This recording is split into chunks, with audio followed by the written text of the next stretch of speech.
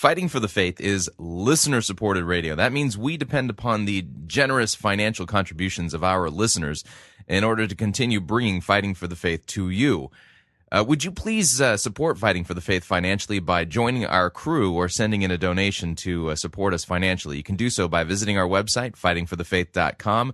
Click on the Join Our Crew button. That's a mere $6.95 a month. Or if you'd like to make a flat contribution, you can do so by clicking on the Donate button or making your gift payable to Fighting for the Faith and sending it to Post Office Box 508, Fishers, Indiana, zip code 46038. Thank you for your support.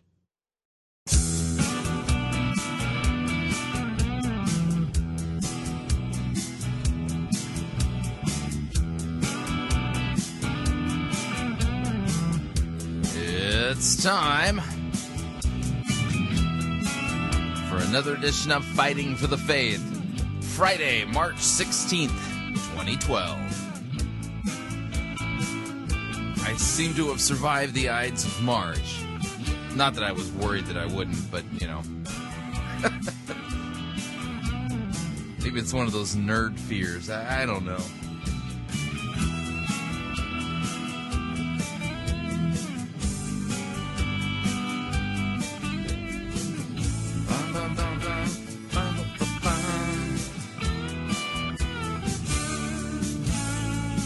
Thank you for tuning in. You're listening to Fighting for the Faith. My name is Chris Roseborough. I am your servant in Jesus Christ, and this is the program that dishes up a daily dose of biblical discernment, the goal of which help you to think biblically, help you to think critically, and help you compare what people are saying in the name of God to the Word of God. One of the things that we have as kind of a perpetual theme here at Fighting for the Faith is this concept of who can you trust? Who are you gonna trust? Are you gonna trust God's Word as it's laid out clearly? Or are you gonna trust somebody who claims to be getting direct revelation and dreams and visions and experiencing the drunken glory cloud and things like that?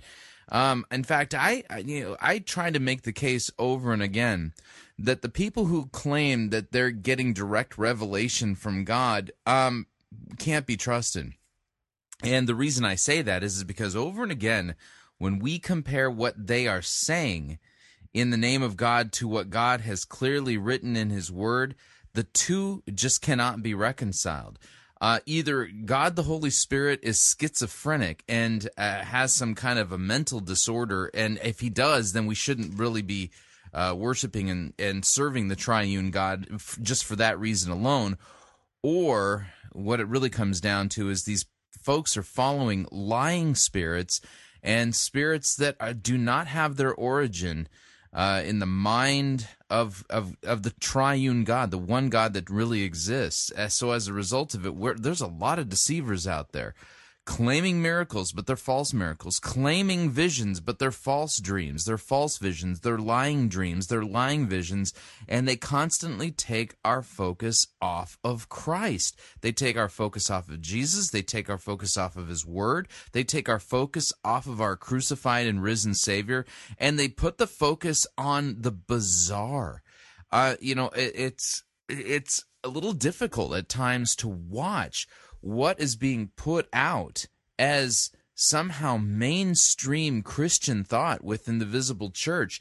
And stuff that 20, 30 years ago was on the fringe is now in the center.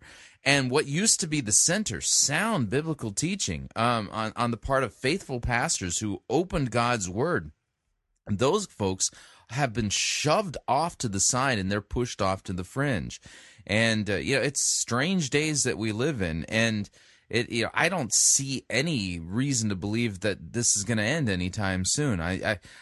There's some guys out there who basically say, "Oh, this is some kind of a normal pattern that we've seen before," and don't worry, the church will it's going to be raised in the sense of being destroyed. Never did understand that.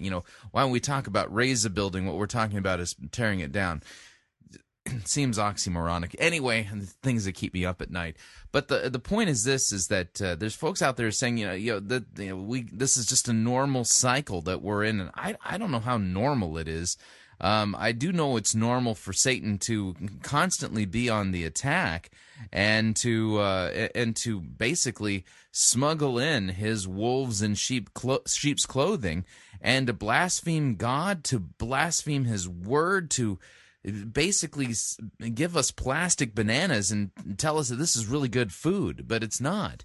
By the way, plastic bananas, from last I checked, are not edible. Just something, I've heard. Anyway, so what we're going to do on today's edition of Fighting for the Faith, it's Friday. I'm limping in a little bit this week, and this has to do with the fact that I really haven't had a true day off. Worked all last week, got on a plane on Friday, traveled to Grand Forks, North Dakota, and then taught all day long on Saturday, and then taught again on Sunday, and then flew back. And so I've been kind of, it took me a while to figure out what was going on. It's like, Wednesday I woke up and I go, man, I'm in a haze. I'm not quite there mentally. I'm not quite, up to my normal sharp, self. And some of you are thinking, well, Chris, you're never really sharp. And I understand where you're coming from. I'm not trying to brag here. It's just that, my sharp may be everybody else's hazy, but, I'm not going to argue that point. But the point is that I wasn't up to my normal sharpness, whatever that is. And I went, oh yeah, duh. I haven't had a day off. And so I'm coming limping in a little bit here, but what we're going to do today is I want to read an open letter that was sent by a philosophy prof at Calvin College up in Grand Rapids, Michigan, an open letter to praise bands by James K.A. Smith that I think is worth passing along from his Fours Clavigera blog. Yeah, what a name. Anyway, I'm going to pass that along, and we're going to give one, possibly two examples of what it is that he's talking about here, because I think he brings up some good points. And he was interviewed earlier this week on Issues, Etc. He was talking about this open letter, but I actually want to read it and share it with you all. And then we'll probably take a break after that. And then what we'll do is when we come back from the break, we're going to spend a little bit of time with Patricia King, Todd Bentley, and a guy by the name of, let me see, is it Ian Clayton? Yeah, Ian Clayton. And so we're going to spend some time, looking at this stuff. And then in hour number, you're thinking, well, that's quite a star-studded gang. Yeah, it is. Worth passing along. Kind of what I'm talking about, folks who claim that they're hearing from God. And here's the deal. I mean, the Todd Bentleys of the world, Todd Bentley, Patricia King, it just never ceases to amaze me that they have a following, and these people literally make millions doing what they're doing and saying what they're saying. I don't understand. I don't understand why anyone takes them seriously, but we'll take a look at some of their crazy stuff. And then we're going to be going to San Diego, California, and listening to a sermon presented by Phil Pringle of the C3 Church Movement. I think Phil Pringle is normally stationed out there in Australia, and he recently made a trip in the month of February to San Diego and preached in San Diego. And we're going to be taking a listen to a sermon that he preached about how supposedly God creates with words, which in and of itself sounds pretty innocuous, but there's a problem with the theology that's ticking under the hood here. And we're going to kind of, what I want to do is we're going to talk a little bit about what it is he's teaching in this sermon, but I want to show you the technique that he engages in to twist God's word. It's an interesting technique, one that is used by many, many false teachers. And so we'll spend our hour number 2 doing that. So what I recommend, just make yourself comfortable. The pace is gonna be a little bit slower today, just because I don't feel like rushing. But so with that, we're gonna dive into the program proper. Again, if you want to enjoy an adult beverage, we don't have a problem with that. Keep in mind the biblical prohibition is against drunkenness. Fuzzy bunny slippers do enhance your listener experience. If you've never heard me talk about fuzzy bunny slippers, it's been a little bit of time since I've discussed it, but that's one of the time-honored things that we have here at Fighting for the Faith, is just good, useful tips for how to, make your listener experience just that much better. Keep in mind, Fighting for the Faith has been known to, decrease productivity. So if you're listening to this episode of Fighting for the Faith and your intention was to multitask, keep in mind that this program has a tendency to be a distraction and make it more difficult to multitask. So just, some useful information there. Let's dive into the program. Here we go. Okay, from the ForsClavigera.blogspot.com website, headline reads, Open Letter to Praise Bands. This is by James K.A. Smith, professor of philosophy at Calvin College in Grand Rapids, Michigan. And James writes, he says, Dear Praise Band, I so appreciate your willingness and desire to offer up your gifts to God in worship. And I appreciate your devotion and celebrate your faithfulness, schlepping to church early, Sunday after Sunday, making time for practice midweek, learning and writing new songs, and so much more. Like those skilled artists and artisans that God used to create the tabernacle, see Exodus chapter 36, you are willing to put your artistic gifts in service to the triune God. So please receive this little missive in the spirit it is meant as an encouragement to reflect on the practice of leading worship.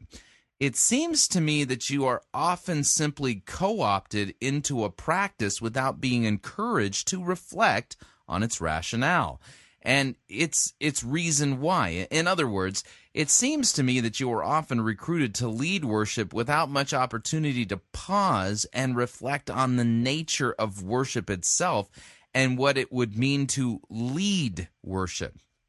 In particular, my concern is that we, the church, have unwittingly encouraged you to simply import musical practices into Christian worship that, while they might seem appropriate elsewhere, are actually detrimental to congregational worship. More pointedly, using language I first employed in Desiring the Kingdom, I sometimes worry that we've unwittingly encouraged you to import certain forms of performance that are, in effect, secular liturgies and not just neutral methods. Without us realizing it, the dominant practice of performance train us to relate to music and to musicians in a certain way, as something for our pleasure, as entertainment, as a largely passive experience. The function and goal of music in these secular liturgies is quite different from the function and goal of music in Christian worship. So let me offer just a few brief axioms with the hope of encouraging new reflection on the practice of leading worship. Number one, if we, the congregation, can't hear ourselves, well, it's not worship. Christian worship is not a concert. In a concert, a particular form of performance, we often expect to be overwhelmed by sound, particularly in certain styles of music. In a concert, we come to expect that weird sort of sensory deprivation that occurs from sensory overload, when the pounding of the bass on our chest and the wash of the music over the crowd leaves us with a rush of a certain aural vertigo. And there's nothing wrong with concerts. It's just that Christian worship is not a concert. Christian worship is a collective, communal, congregational practice, and the gathered sound and harmony of a congregation singing as one is integral to the practice of worship. It's a way of performing the reality that in Christ we are one body. But that requires that we actually be able to hear ourselves and hear our sisters and brothers singing alongside of us. When the amped sound of the praise band overwhelms congregational voices, we can't hear ourselves sing, so we lose that communal aspect of the congregation and are encouraged to effectively become private, passive worshipers. Number two, if we, the congregation, can't sing along, well, it's not worship. In other forms of musical performance, musicians and bands will want to improvise and be creative, offering new renditions and exhibiting their virtuosity with all sorts of different trills and pauses and improvisations on the received tune. Again, that can be a delightful aspect of a concert, but in Christian worship, it just means that we, the congregation, can't sing along. And so your virtuosity gives rise to our passivity. Your creativity simply encourages our silence. And while you may be worshiping with your creativity, well, the same creativity actually shuts down congregational song. Number 3, if you, the praise band, are the center of attention, it's not worship. I know it's generally not your fault that we put you at the front of the church, and I know you want to model worship for us to imitate, but because we've encouraged you to basically import forms of performance from the concert venue into the sanctuary, we may not realize that we've also unwittingly encouraged a sense that you are the center of our attention. And when your performance becomes a display of your virtuosity, even with the best of intentions, it's difficult to counter the temptation to make the praise band the focus of our attention when the praise band goes into long riffs that you might intend as offerings to God. We, the congregation, become utterly passive, and because we've adopted habits of relating to music from the Grammys and the concert venue, we unwittingly make you the center of attention. I wonder if there might be some intentional reflection on placement to the side, leading from behind, things like that, and performance that might help us to counter these habits that we bring with us to worship. Please consider these points carefully and recognize what I'm not saying. This isn't just some plea for traditional worship and a critique of contemporary worship. Don't mistake this as a defense of pipe organs and a critique of guitars and drums or banjos or mandolins. My concern isn't with style, but with form. What are we trying to do when we lead worship? If we are intentional about worship as a communal, congregational practice that leads us into a dialogical encounter with the living God, that worship is not merely expressive but also formative. Then we can do that with cellos or steel guitars, pipe organs, or African drums. Much, much more could be said, but let me stop here, and please receive this as the encouragement that it's meant to be. I would love to see you continue to offer your artistic gifts in worship to the triune God, who is teaching us a new song. Most sincerely, James. I think James brings up some very good points, and that is that when we gather together as a church to worship, what are we gathering to do? And what's happening in so many churches, the current trend right now is away from true worship to performance. And, I'm one of these guys that, I've attended good churches that have also offered as part of their worship service the use of contemporary instrumentation. And, that would include a keyboard, somebody who plays electric guitar, somebody who plays acoustic guitar. I've seen the liturgy done and heard the liturgy done in settings that that haven't used an organ. In fact, the church that I was a member of in not San Juan Capistrano, but Capistrano Beach, California, Faith Lutheran Church, they have a service toward the end of the morning time called the gift service, and this is the liturgy done using contemporary instrumentation, and it's wonderful. It's very eclectic, kind of postmodern in the way they do it. But here's the deal: the band is at the back of the church. The musicians, I should say, not the band. The musicians, they lead the worship portion of the service from the back of the church, so that they're not the focus. And there's some real good merit to it. I think there's some freedom for us all, within churches along those lines, but it really needs to be grounded in a good theology of worship. That really needs to be understood. So we don't go to church to be entertained.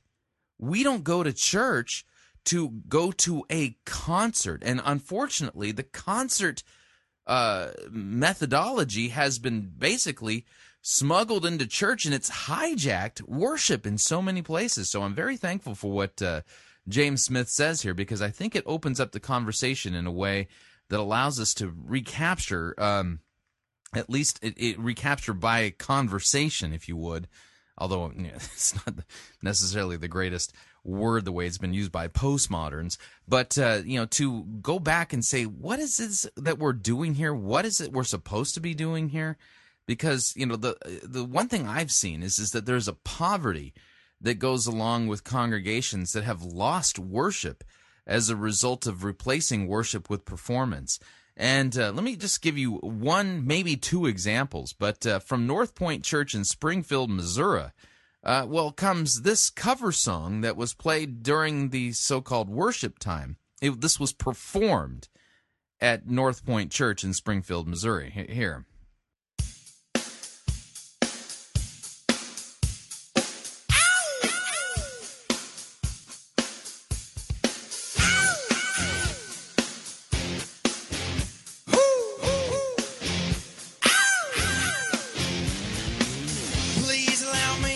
Introduce myself. I'm a man of wealth and taste. Yeah, that's right. This is the Rolling Stones' Sympathy for the Devil. For a long, long time, so many men sold and faith. I was around when Jesus Christ had his moments of doubt and pain. Made sure that Pilate washed his hands and sealed his face. I mean, even if you could sing along with this, is this a praise song? Is this worship? Hope you guess my name. Yeah, you should see the costumes for this. Here's the nature of my game.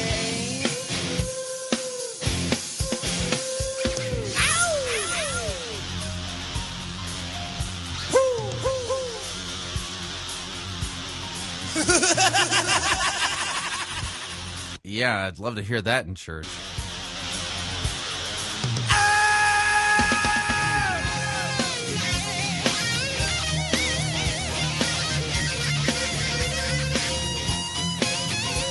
Now, you'll notice that this is pretty much a passive thing. I mean, if you were there at North Point when they performed Sympathy for the Devil, cover song originally written by the Rolling Stones,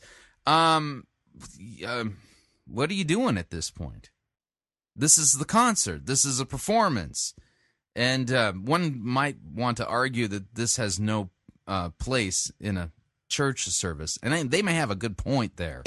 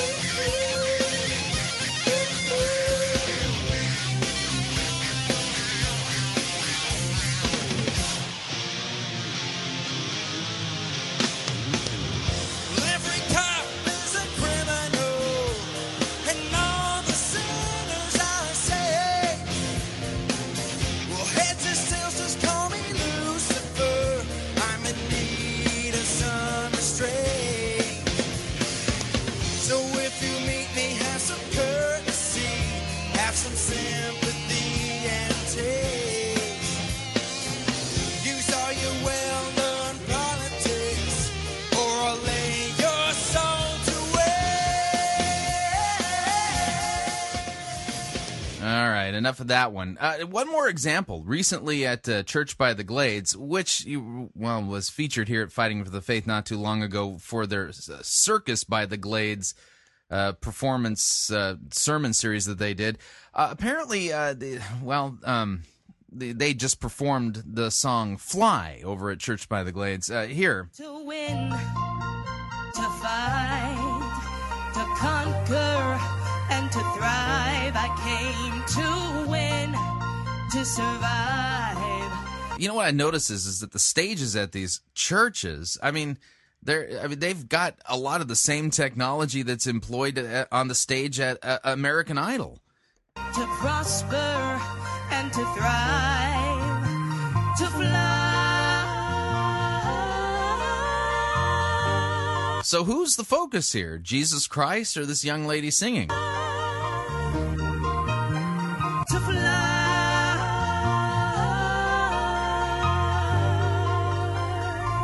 Yeah. Come on, D. I wish today it would rain all day. Yeah. Maybe that'll kind of make the pain go away. Trying to forgive you for abandoning me. Yeah. Praying, but I think I'm still an angel away. Angel away, yeah, strange in a way. Maybe that is why I chase strangers away.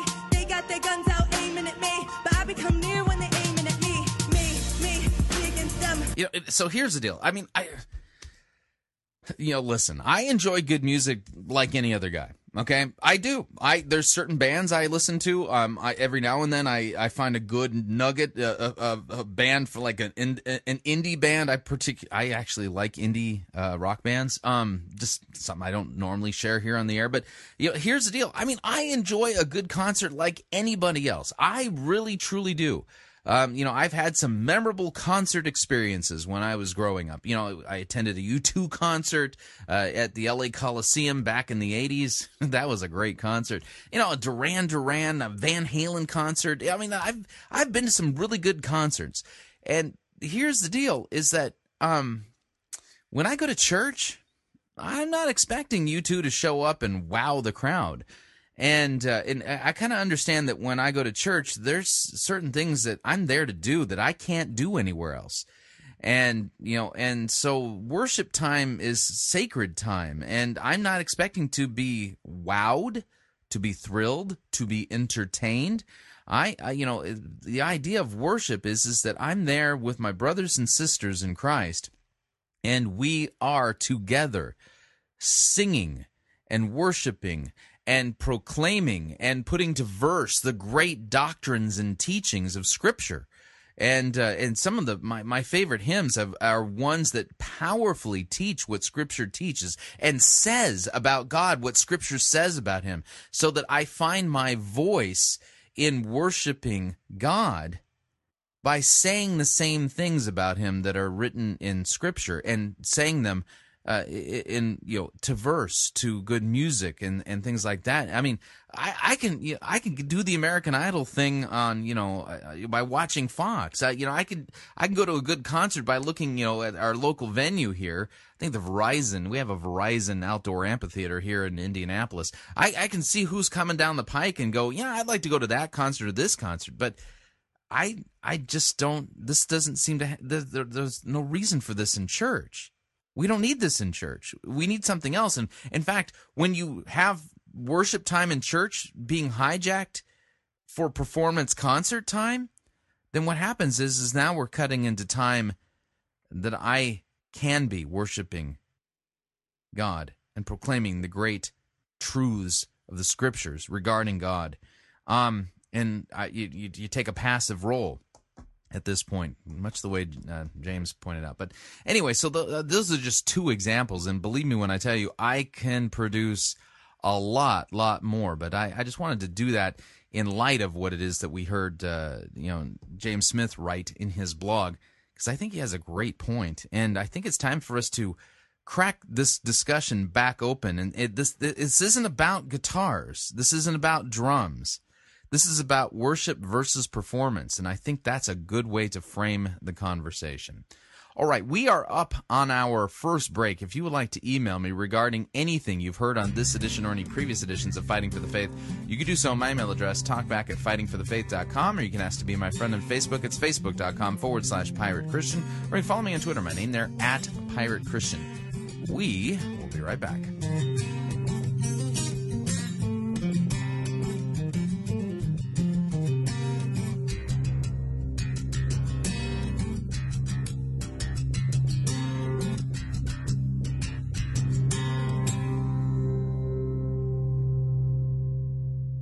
No itching ears are scratched here. You're listening to Fighting for the Faith. You're listening to Pirate Christian Radio. We'll be taking your false doctrine now.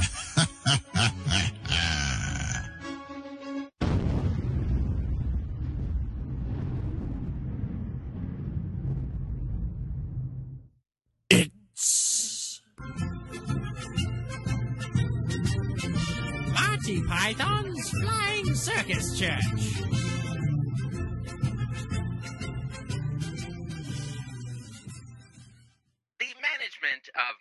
Python's Flying Circus Church would like to again apologize. Normally we try to do parody here at Monty Python's Flying Circus Church. Unfortunately, the church continues to just parody itself. Case in point, Rabbi Michael Zeitler's Anointed Shofar CD. This is a real commercial. When Rabbi Michael Zeitler blows the shofar, miracles take place. He wants to see God break every stronghold of the enemy in your life, healing you emotionally, physically, even in your relationships, bringing salvation to your entire household. Call now and receive both Rabbi Michael Zeitler's anointed audio CD, Sound of the Shofar, plus his brand new prophetic book, Why Israel is Supernatural, for a donation of $25. Shipping and handling is included. Ask for offer number 9081. Listen to this anointed audio CD. Allow God's glory to fill the room as Rabbi Zeitler shares from the scriptures and then blows the shofar over every issue you are facing, including mental and emotional disorders, confusion, fears, stress, grief, nightmares, insomnia, pain, sickness and disease, addictions, eating disorders, weight loss, injustices, persecution, finances, marriages, rebellious children, freedom from the occult and demonic oppression, and so much more. Through Rabbi Zeitler's brand new prophetic book, Why Israel is Supernatural, you will learn how you and your family can obtain supernatural protection in the midst of the end time judgments about to be unleashed on planet Earth. Don't miss out on getting both Rabbi Michael Zeitler's anointed audio CD, Sound of the Shofar, plus his brand new prophetic book, Why Israel is Supernatural, for a donation of $25. Shipping and handling is included. Ask for offer number 9081. Call or write today.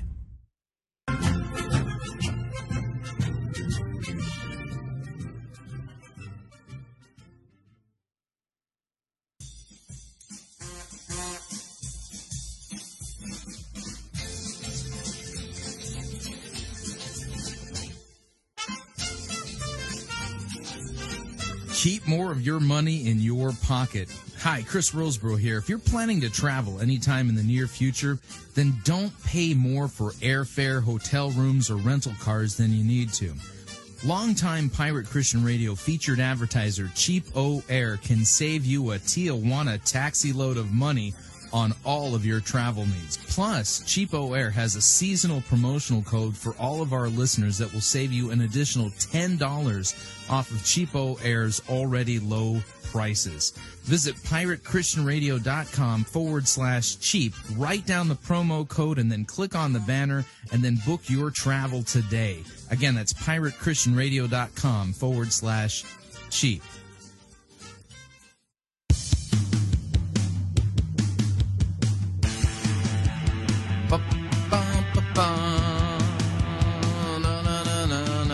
All right, we're back.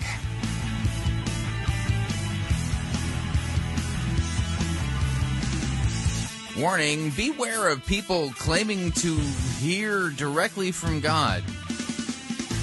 There's like a 99.999% chance they ain't hearing from God.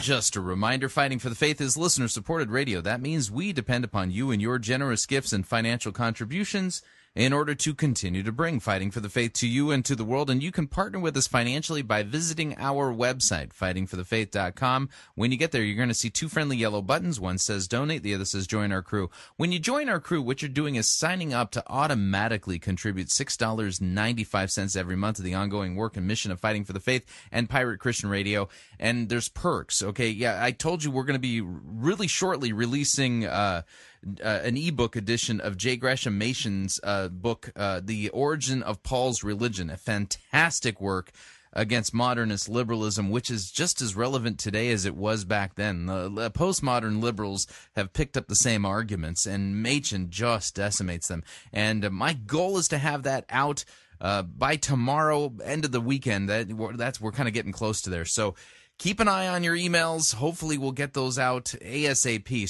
shortly. That I can promise shortly. How's that? So, and of course, that's for all of our crew members. And of course, if you'd like to make a one-time contribution, you can do so by clicking on the donate button, or you can make your gift payable to Fighting for the Faith and then send that to Post Office Box 508, Fishers, Indiana, zip code 46038. Okay, fasten your seatbelts, put your helmets on, bendy straws, padding, duct tape, and tinfoil pyramid hats. All of that's going to be necessary for really from about this point on in the program. We're gonna take a trip down Patricia King Lane, if you would, and And even the sermon that we're going to be reviewing from C3, even though Phil Pringle technically doesn't fall into the category of the Patricia King gang, he's not very far from them. That's all I'm going to say. But take all the proper precautions from about this point on in the program. So with that, here we go.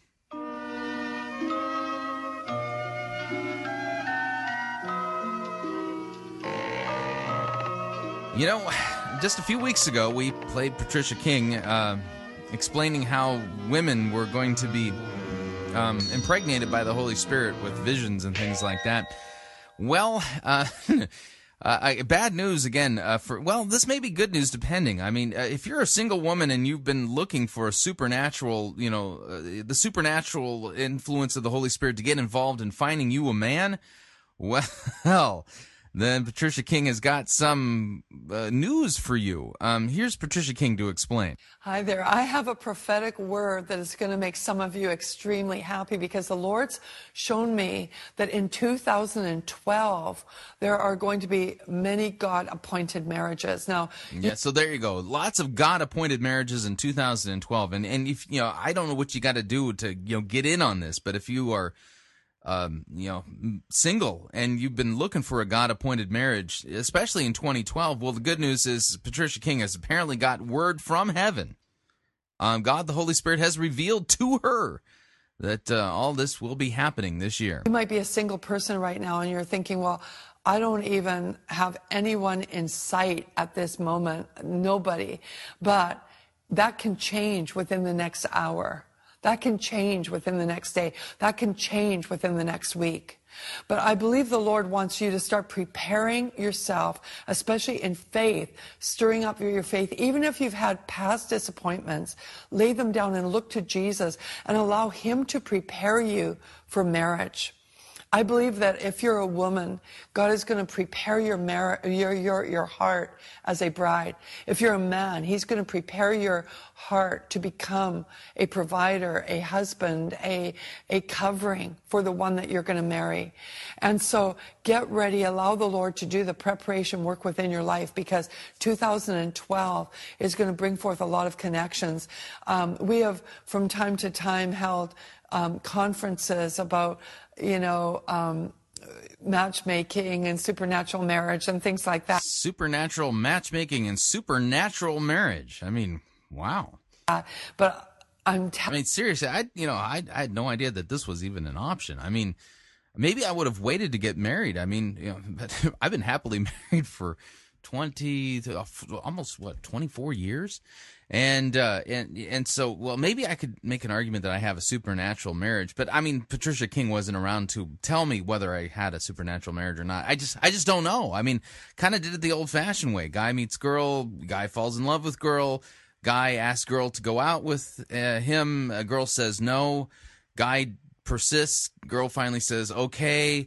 And then, and then eventually that leads to guy on knee asking, girl to marry him. And then she says yes. There's a wedding ceremony. There's an altar. There's a pastor.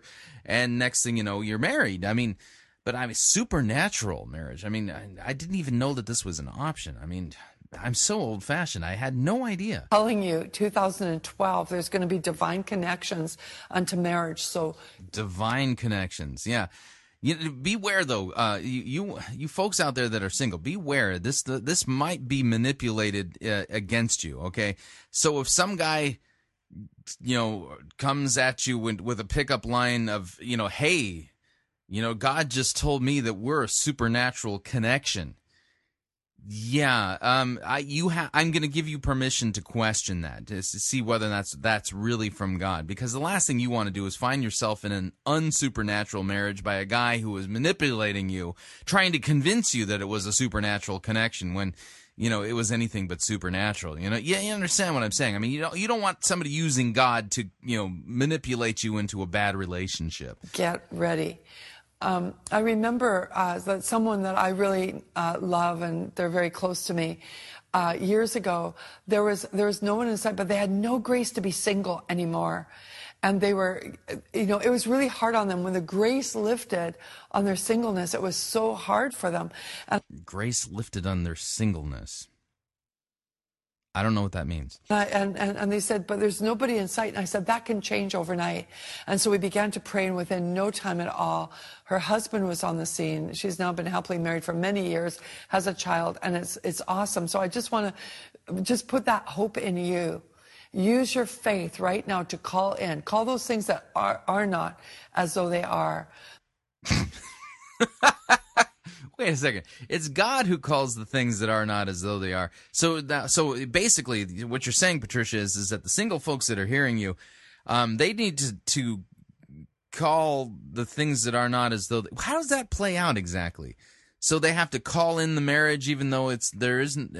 I'm confused. How does that work again? Because you're being prepared for marriage. And I'm getting word of knowledge, especially for... Uh-oh, the phone's ringing. Yeah, apparently God is speaking right to her. So this is like a Holy Ghost answering machine in action here. By the way, it's been a long time since Melissa Fisher has updated on the Extreme Prophetic website. So here, Patricia King is filling in now. She's getting a word as we speak. For a gal who you've been believing God, saying, God, I really want to be married. And I really... want the right man. And I don't want to exchange you for just a man in the flesh, but I want you to shine as the one in my husband. I want to marry a man who loves you. I want to marry a man who knows you. And the Lord says he's heard that desire, and he's going to give you the desire of your heart. And 3 years ago, you gave up a relationship because you wanted to serve God. And it was a relationship that you enjoyed, and you were going to be married to this person, but you laid it down because God showed you that he had someone better. And recently you've been feeling kind of bad, saying, I gave up so much, but I have nothing yet. Your day is coming. Just hang in there in Jesus' name. See, and as soon as you tack on in Jesus' name, well, there you go. I don't know who she's supposedly talking to, but there you go. I mean, right straight from Jesus himself, who sits at the right hand of the Father. I mean, straight away, right from God, talking from the throne room of God to Patricia King, then to XB Media, now here at Fighting for the Faith. That's how the chain is working, apparently, if you believe she's really hearing from God. Now, I would like to invite you out to a very special event, Women on the Front Lines Extreme, coming up very soon in March. I want you to sign up today. Go on xbmedia.com on the events page. Yeah, probably best if you didn't do this. And look it up. It'll give you all the information of all of our speakers. We've got speakers like Stacey Campbell and Iverna Tompkins and Dr. Gwen Shaw and Clarice Fluitt, Katie Sousa, Faitine. Katie Sousa, a star-studded cast of Bible twister and, well, people who suffer from delusions. Grissetsi and many others. And it's going to be an awesome time. The worship is going to be off the charts. We're believing for a synergy of anointings to come together. A synergy of anointings. They're praying. They're believing for a synergy of anointings. Again, my brain is just drawing a complete blank. A synergy. They're believing for a synergy of anointings. Those are words, yes. Nothing. Nothing's coming to mind. I have no idea what she's talking about. We have young children ministering, and we have every generation represented, where we're going to come together, and there's going to be a synergy together. There's going to be absolutely explosive. There's going to be fresh anointings poured out on women. Explosive, fresh anointings poured out on women. This doesn't sound good. Yeah, I don't know about you guys, but I just don't like, I don't want the women in my life exploding. And we're going to pray for divinely appointed marriages, divinely appointed relationships to come together at that time. So sign up today. If you can't be there. Yeah, guys, just so you know, little bit of advice. Okay, being married for almost 24 years, just listen, trust me on this, okay? If you meet a gal who went to this thing and she's single and you're single, you really probably don't want to have her. Yeah, I'm just saying, just beware there. She may not be all there. You know what I'm saying? In person, which is the absolute best, because, we started in the morning. If you want to join for worship and intercession and then devotions, and then the official conference starts, then you have lunch with the speakers and you go all the way. I mean, it is like power packed for 3 intense days where by the hour you just get infused and empowered. You're never the same after that. Everything shifts in your life. Yeah, that's a spiritual lobotomy that takes place after that. So if you can be there in person, be there in person. But if not, the next best thing is register for the live streaming. And not only is it live streaming, if you happen to be working on the day or out of town, we archive it for the month. And so you have the month to actually watch that at your leisure. Every single session, every single worship session. Yeah, I'll pass. So there you go. Again, just practical advice, guys, and gals. I mean, if you know somebody who's watched this video and believes that they believe that God's telling them that you guys are supposed to have a supernatural marriage, it's probably best to just walk away from that one. I'm going to give you permission because, listen, you don't need that kind of spiritual crazy in your life. That's all I'm saying, and that we'll just leave it at that. Moving along, okay. Todd Bentley. It was a while ago that this was posted, but I just recently found this. There's a video where he shares the secret to miracles. Did you know that there was a secret to miracles? I didn't know that there was a secret to miracles. Usually I associate spiritual secrets to, Gnosticism, which is one of the arch enemies of Christianity. But Todd Bentley here he's kind of discussing his miracle working abilities, so to speak. And there's a secret to his being able to perform miracles, which I don't think he really does perform them, nor do I believe that God performs them through him. But here's Todd Bentley discussing the secret to miracles. Here we go. I'm actually really happy when I'm plugged in and connected to what God's doing and what God's saying.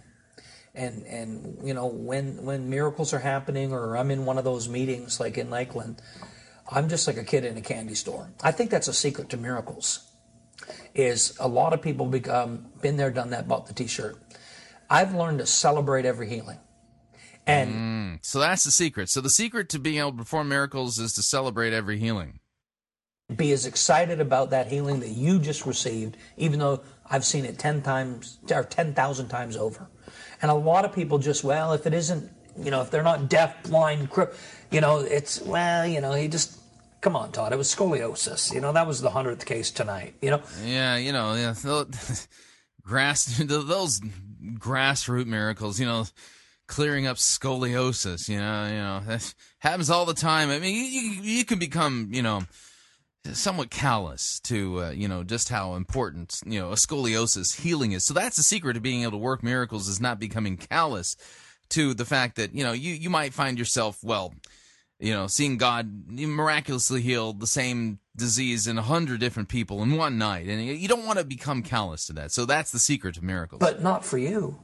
And see, sometimes we get so caught up in the numbers and the wow factor of the miracle, we lose the person.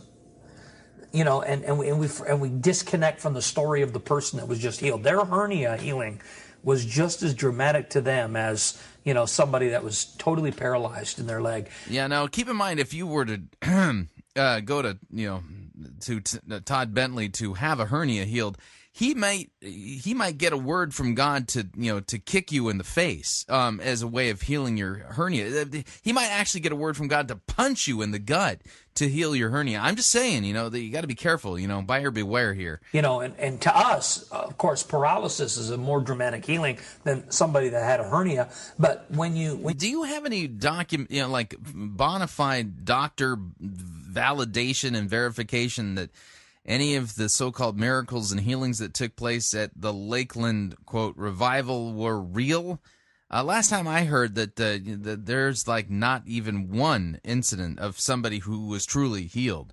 I mean, you make it sound like there were so many healings that really took place there, but there's no doctor verification for any of them. You really put yourself in the shoes of the person and you allow yourself to feel, it's not even about, the hernia's gone and the pain's gone or my paralyzed leg's gone. No, how about the God of the universe just allowed himself for a moment to come out of heaven to your frail frame and you were just brushed up, eternity just brushed you. And that's why your hernia disappeared. You know, it's not Right, through the conduit himself, Todd Bentley. not just I'm pain free. That's great. But when you begin and so when I was up on the stage, it wasn't just healing power moving through me and healing power moving around me and hearing testimonies. I was overwhelmed with the thought of, you know how close God is right now? God is so close right now. He's in and through my body healing blind eyes. And it wasn't even, wow, thank God this blind person can see. God is so close. I thought God was omnipresent. Is there any place that you can go where God isn't? And what must have that been like to be blind all your life and now you can see? But to think that the God of the universe, eternity, just came down into our natural temporal realm and just brushed away that changes people forever. I mean, people don't forget when they're healed. Yeah, that's if they were ever really healed to begin with. Okay, and just to add to the craziness here, again, you notice something here. What's missing in all of this? Oh, yeah, God's Word, the Bible. You'll notice that at this point that, well, Patricia King and Todd Bentley, their words, their experiences, they're being substituted at this point for the Word of God. It's as if, and now batting for, well, the Bible. We've got a substitute. We got a pinch hitter, in for the Bible. We've got a direct word from God, supposedly through Patricia King. And now we've got, and batting for the Bible today as a pinch hitter. We've got direct revelations and the secrets to miracles as given through the prophet Todd Bentley. And see, that's the thing. If you were to watch any of the documentaries, if you go to YouTube, they have documentaries and actual footage from the Lakeland Revival from 2008. You watch how that thing went down. People were there showing up with somehow the expectation that Todd Bentley had a special anointing from God that was being exercised in a way that, well, no other place on the planet was experiencing that. And people were there really, truly believing that Todd was the man of God. And that thing blew up when he ended up sleeping with his babysitter. But the point is this, is that what's getting lost here? What God has revealed in His Word. What's getting lost here? The message that's revealed in His written Word. And that is the message of Christ and Him crucified for our sins. All these people are chasing after the next so-called move of the Spirit. They're waiting for the Spirit to move again powerfully. It's like surfers. Y'all ever seen surfers? I used to live in San Clemente, and surfers, they would. Have you ever just driven down the coast in San Clemente? At 5 a.m, there is a gaggle of surfers. It doesn't matter what day of the year it is. It doesn't matter if it's winter. It doesn't matter if it's the middle of the summer. It doesn't matter if it's spring. It doesn't matter if it's 30 degrees outside. It just doesn't matter. There's always a gaggle of I don't even know if that's the right word for to describe surfers, but there's a group of surfers out there, and what are they doing? Answer, they're waiting. You see them, they're sitting there on their board with their eyes toward the horizon. Their eyes are focused intently, watching the swells as they come in to shore, waiting for that next wave to catch. And so here's what's happening. You got all these people out there who are like spiritual surfers, and they're just waiting for that next swell of the Spirit to come in, that next wave, and then they rush out there to catch the wave, and but that's not how God the Holy Spirit works. That's not how God the Holy Spirit works at all. How do you know when God the Holy Spirit is working? Jesus said that when He sends the Spirit would convict the world of sin and unbelief. You can tell that God the Holy Spirit is working powerfully when you're hearing God's Word preached. Because is not God's Word God-breathed? Are not the authors, all of the authors of the different books in Scripture, were they not carried along by the Holy Spirit as the Spirit inspired them to pen these things? So how do we know the Holy Spirit is working? when God's word is being preached correctly, rightly handled, and sinners are confronted with their sins, and in Jesus Christ, our crucified and risen Savior is placarded for the forgiveness of sins, repentance, and faith and trust in Jesus Christ, and his shed blood on the cross, and his vicarious penal substitutionary death and bodily resurrection from the grave. When all of those are being placarded, you can know for sure that God the Holy Spirit is working powerfully. But these folks, I mean, they're chasing after all kinds of crazy stuff, and as a result of it, they're literally being ensnared by false teachers like, well, Patricia King, Todd Bentley, and, well, this guy. With the Galaxy thing? Yep. Can you? I don't know if you've released the teaching as much, yeah, or if it's a future thing. Yeah, it's actually on my website, How to Build a Galaxy. And one of the things that... He's releasing a teaching on his website about how to build a galaxy. This is a gentleman by the name of Ian Clayton. You build a galaxy. Well, it comes out of desire. See, your spirit man has a capacity to become who you are in the Father. If I'm in my Father... So my spirit man has the capacity to become who I am in the Father, then I'm going to be able to do the things my Father does. Right. And to me, there's no greater pleasure than the Father watching you build something that he's built himself and then supervising you while you do it. Mm-hmm. So, well, my Heavenly Father built, well, the universe. And so he's going to supervise me while I do the same thing. It's kind of like a father-son thing. In that experience I had with the person of God at that stage, it was the most exhilarating thing to watch the formation of something come out of your inner man, out of desire, out of the RNA of God, being able to build it and create it. Yeah, normally I don't like watching the things that come out of my inner man. Just saying, you know.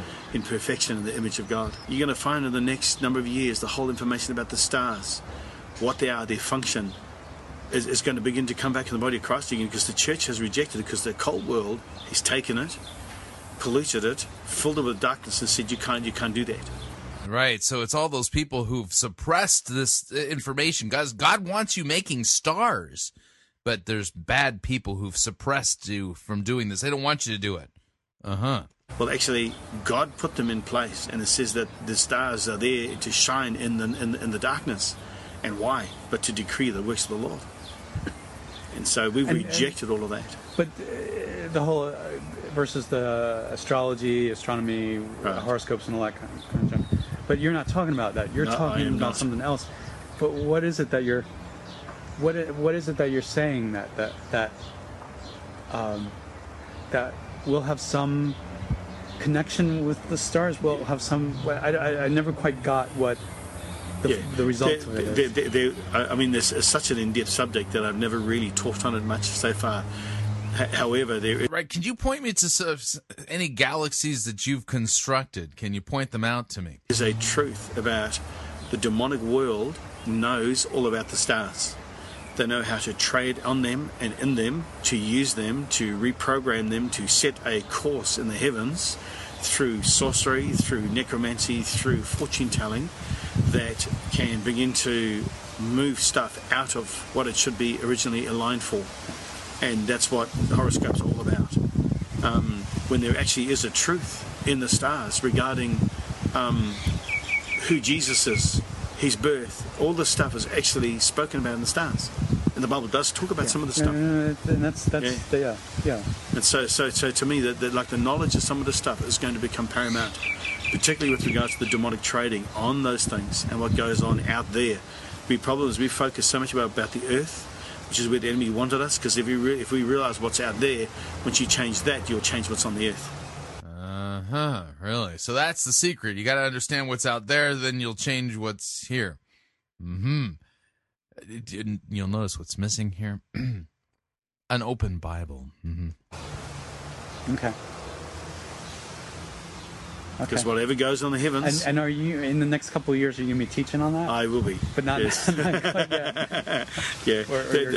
A lot of people have a lot of trouble with what I'm already teaching, let alone when the Bible starts talking about Orion and what it really means to speak to the stars. Okay, so there you go. Ian Clayton, you can find him at sonofthunder.com. Yikes. Yeah, again, what's going on here? somebody speaking language as if this somehow has some connection to, well, what God has revealed in his word, and it doesn't, because you're not hearing God's word opened, exegeted, and taught. These are just the inner burblings of somebody who is a spiritual surfer, if you would, and likes to catch the latest so-called waves of the Spirit. But this has nothing to do with Christianity or God's word or any move of the real Holy Spirit. That's for sure. It's almost sounds crazy. All right, we're up on our second break. If you'd like to email me regarding anything you've heard on this edition or any previous editions of Fighting for the Faith, you can do so. My email address, talkback@fightingforthefaith.com, or you can ask me, my friend, on Facebook. It's facebook.com/Pirate Christian, or you can follow me on Twitter. My name there, @Pirate Christian. When we get back, we're going to be reviewing a Phil Pringle sermon that he preached in San Diego in February. You don't want to miss it. We'll be right back.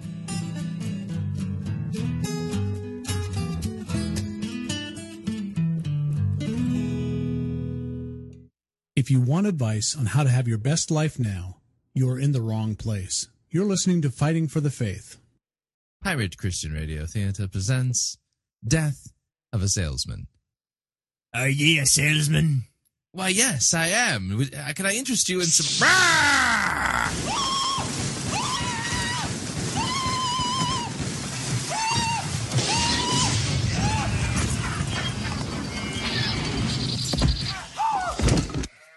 You're listening to Pirate Christian Radio.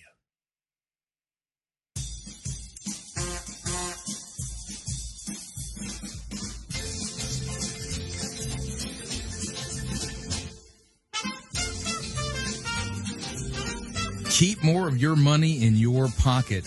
Hi, Chris Rosebrough here. If you're planning to travel anytime in the near future, then don't pay more for airfare, hotel rooms, or rental cars than you need to.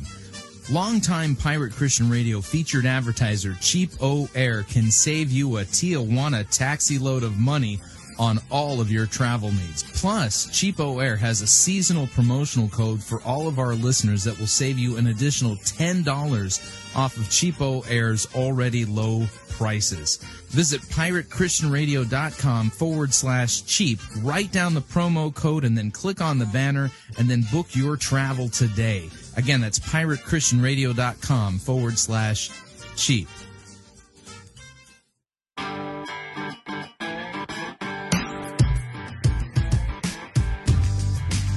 Okay, we're back. Hour number 2 of Fighting for the Faith sermon review time.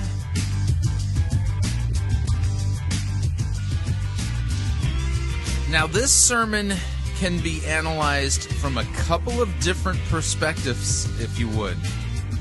I'm going to focus in on the how, but I'm going to point you to a resource that points you to the what.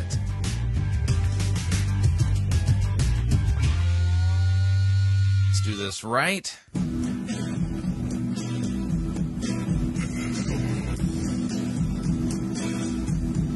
Hey, whoa. The good, the bad, the ugly, we review it all here at Fighting for the Faith. We're an equal opportunity sermon reviewing service. Today's sermon comes to us via C3 Church in San Diego, California. Phil Pringle presiding. I think Phil's the head of the whole C3 movement. The name of the message is entitled, God Creates with Words.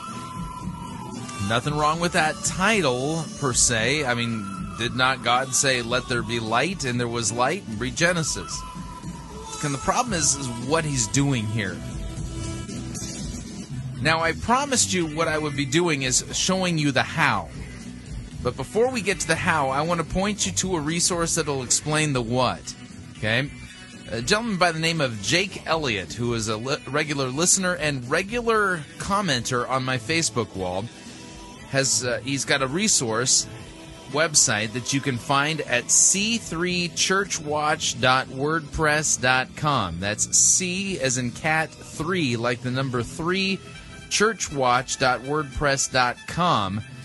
And he's got a post that he put up there on March the 16th, that would be today, talking about this sermon and pointing out that there's similarities to what's going on in the content of the sermon to what you would get from, like, The Secret, things like that. Weird weird word faithy type stuff, you know, the law of attraction kind of thing. Now, I might comment on it as the sermon review unfolds, but what I'm going to point out here is the how he's doing what he's doing. And that's very critical, because when you're listening to any pastor, when he is teaching you stuff, it's basically just making assertions about God that are not clearly taught in God's Word, you can tell he's not teaching the truth. And many times this falls under the category of teaching you along the lines of, well, biblical principles. But if it's really a biblical principle, then don't you think that the principle itself would be clearly and unambiguously taught in God's Word? That's a fair question to ask. So, without any further ado,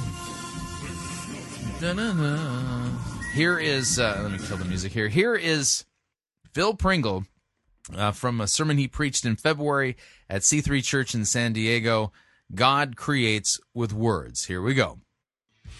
Now, I want you to come with me over into John chapter 1. You probably got the screenings, guys, have probably got Ezekiel 37, but I'm going to get there in about 2 or 3 minutes. And I just want to start on John chapter 1, because it's still early enough for me to talk about the beginning of the year. It's just February, you know, like what, the second week of February, you're all back from, well, you don't have holidays in January, do you? Kind of a couple of days here and there, but we have a whole month off, like, well, some people do. And like from New Year's till February, it's all hot and holiday time in Sydney. So we're all out lying on the beach and getting melanomas, or some are, amen, you know, not me, amen. But here we have this incredible word at the beginning of John's gospel, where he says, in the beginning was the Word. And I thought of this when I thought of you guys, because I've just been at the Carlsbad building, and it's the second week of a 9 o'clock meeting out there, and it has that wonderful raw feeling of early days, of beginnings. Beginnings of anything are challenging. You know, I mean, a lot of people come into this church now and they think, oh, it's like, you know, and it's well established. Okay, now notice he hasn't really read the text yet. He just alludes to it. In the beginning was the Word. That's all he's said so far, and now he's off on a bunny trail talking about just beginnings in general. Well, John chapter 1 it isn't talking about beginnings in general. In fact, if you have your Bible, it says, in the beginning was the Word was with God, and the Word was God. Verse 2, the same was in the beginning with God. All things were made by him, and without him was not anything made that was made. And in him was life, and the life was the light of men. And the light shines in the darkness, and the darkness has not comprehended it. Those are the first 5 verses of the Gospel of John. What's going on here? Well, you'll notice that John is writing for a Gentile audience, not a Jewish audience. And if you're not exactly sure what to make of these words, in the beginning was the Word was with God, and the Word was God. It doesn't get any easier when you look at it with the Greek either, because it says en arche en halagos, kai halagos en proston theon. Okay, so we got this idea of the logos, which is language that is used in the ancient Greek world and it means something. And so when you run across a passage like John 1:1, which is difficult, it's very precise, and there's a lot going on here, you need a good commentary or a good biblical scholar who knows what he's talking about in order to help unpack this. Now, what I'll do is I'll turn to the aid of a popular commentary written by a Lutheran by the name of Dr. Paul Kretzmann. And his popular commentary, he writes about this passage. He says, in the beginning, when time began, before anything was formed, when God made ready to create heaven and the earth, see Genesis 1:1, when God first called things into existence, it is necessary that the evangelist use some expression which will, at least in a way, come within the ideas of men, for eternity itself is beyond the understanding of man. In the beginning was the Word, not came the Word, or was brought into existence, but already existed. Yeah, in the beginning was. In the beginning, the Word already existed. And the Greek word there for beginning, enarche, it's like this understanding of at the beginning of beginnings, the Word already was, okay? Had been in existence since timeless reaches of eternity, okay? The Word was in the beginning, John 1:1 or Revelation 1:2. The term Word or Logos is strictly a biblical expression or designation for the second person of the Godhead. For Jesus Christ, he is no creature, no part of the creation. He existed when no part of the creation existed. He is the Word which God spoke from eternity, begotten of God from eternity. And he existed not as a dead substance or thing, but he was alive and active. The relation between God and the Logos is next stated, that the Word was with God, in inseparable nearness and closeness, intercommunion with God the Father. The Logos himself is God, was God from the beginning and from eternity, was always connected most closely with the Father. He is distinct from God in person and not in essence. The text implies intercourse and therefore separate personality, but though the Word is distinguishable from God in this manner, yet the Word was God in absolute sense, not with a secondary derived meaning. The Word is God, is kind, in kind and essence. Jesus Christ is, according to his nature and essence, true God. A God that would have some one over him as a superior could not be considered God, but the Word is co-essential with God, in full possession of the Godhead, with eternity and all other attributes of the Godhead. So you're sitting there going, okay, that's complicated. Yes, it is. This is not an easy passage to really wrap your brain around. In fact, there's so much depth here that theologians for millennia have spent a lot of time commenting on the opening verses to the Gospel of John. But it's important to note this. Who is this passage about? This passage is about Jesus himself, and that's whom John is writing about. And so if you make this passage about anything other or anyone other than Jesus, you're missing the whole point, and you're being distracted, quite devilishly, I might add. You're being distracted away from what's going on here. So let me reread the opening verses and continue reading so that you can kind of get the thrust of what John is writing here in John 1:1. In the beginning was the Word was with God, the Word was God, he was in the beginning with God. All things were made through him, and without him was not anything made that was made. In him was life, and the life was the light of men. The light shines in the darkness, and the darkness has not overcome it. There was a man sent from God whose name was John. He came as a witness to bear witness about the light, that all might believe through him. He was not the light, but came to bear witness about the light. The true light, which gives light to everyone, was coming into the world. He was in the world, and the world was made through him, yet the world did not know him. He came to his own, but his own people did not receive him. But to all who did receive him, who believed in his name, he gave the right to become children of God, who were born not of blood, nor of the will of the flesh, nor of the will of man, but born of God. And the Word became flesh, the Logos became flesh, and dwelt among us, and we have seen his glory, the glory as of the only Son from the Father, full of grace and truth.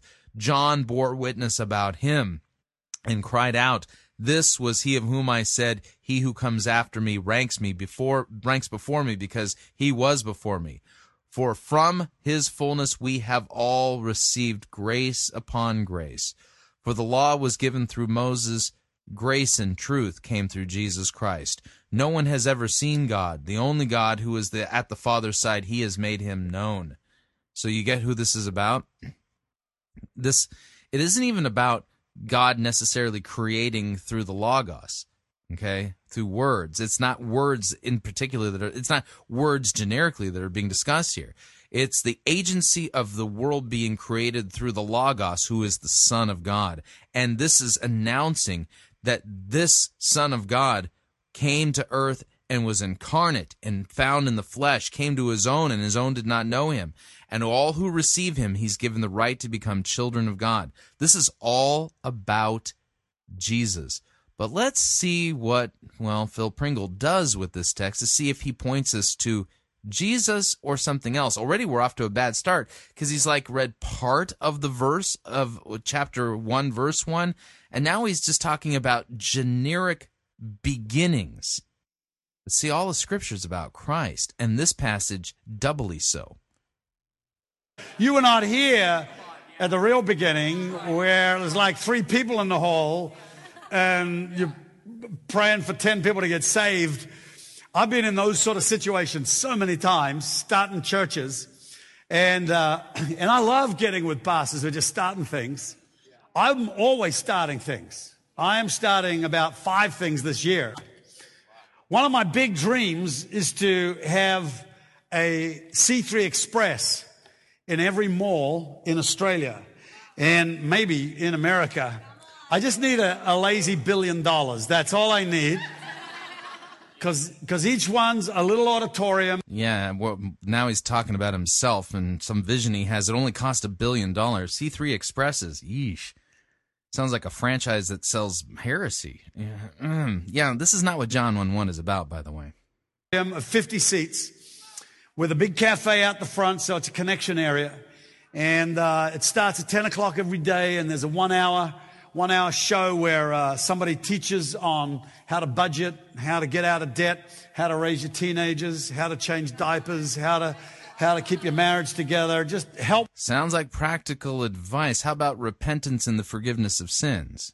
Helpful instruction thing where people can escape the mall, go in and sit down, and the session starts, and they get to get a connection with church on the weekends and drive all the traffic that way. Amen. And then at night you'd have, Bible study, college nights, have church on Sundays, have 1-hour church, 45-minute church services where people discover and get a taste of what the Lord's about. And then they come into big church, at a major campus. And I just dream about this. Okay, I'm dreaming out loud right now. And just in case. Yeah, that's great and all, but your job is to preach the word, Phil. What does this have to do with John 1:1? Somebody's got a lazy billion around, and but I'm going to start a prototype this year down near where we live.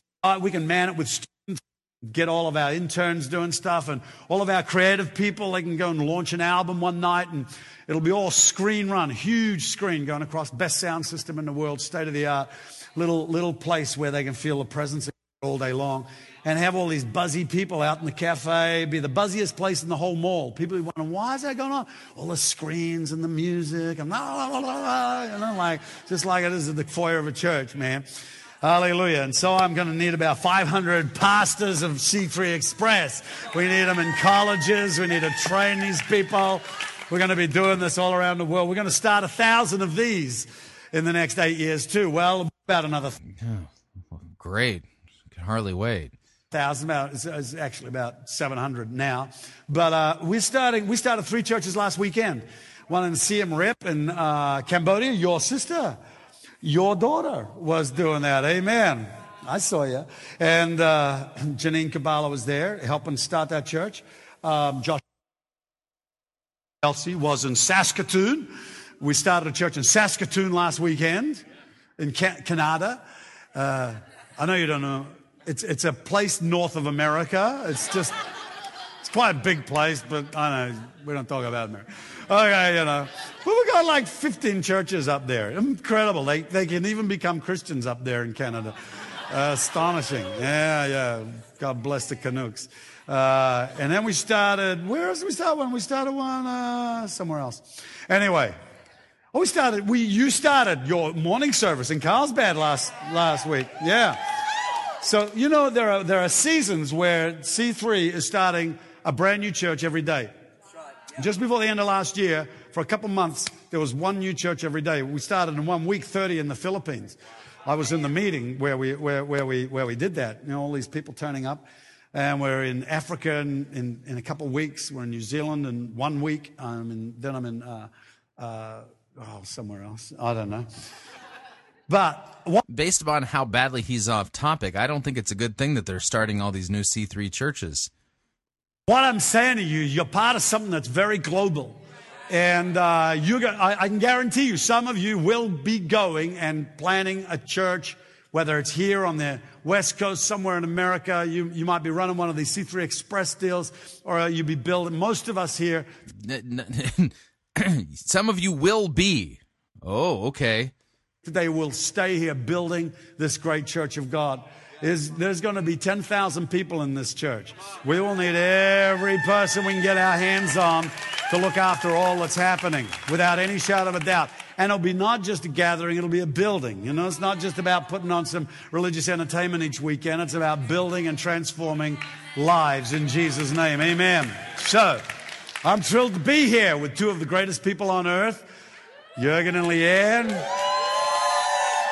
Love these guys with all our heart. We just think they're marvelous, and he's radical. Just a reminder, I'm going to focus on the how. The what is, you can find it again at c3churchwatch.wordpress.com. The name of the article is entitled "The Secret to Phil Pringle's Doctrine of Faith." It explains the what. Okay, just want to remind you, if you want a different approach to this, to reviewing this sermon, as far as the content that we're going to hear. And its connections to another famous false doctrine, you got to go to c3churchwatch.wordpress.com. Let's continue with this. I don't know. Is it a sermon at this point? I don't know what this is. Enough to keep taking steps and stepping out, and they're classy enough to attract the best people in San Diego. And your team is amongst the best in the world, and there is no doubt about that. Even Matt is incredible. Amen. He's just amazing.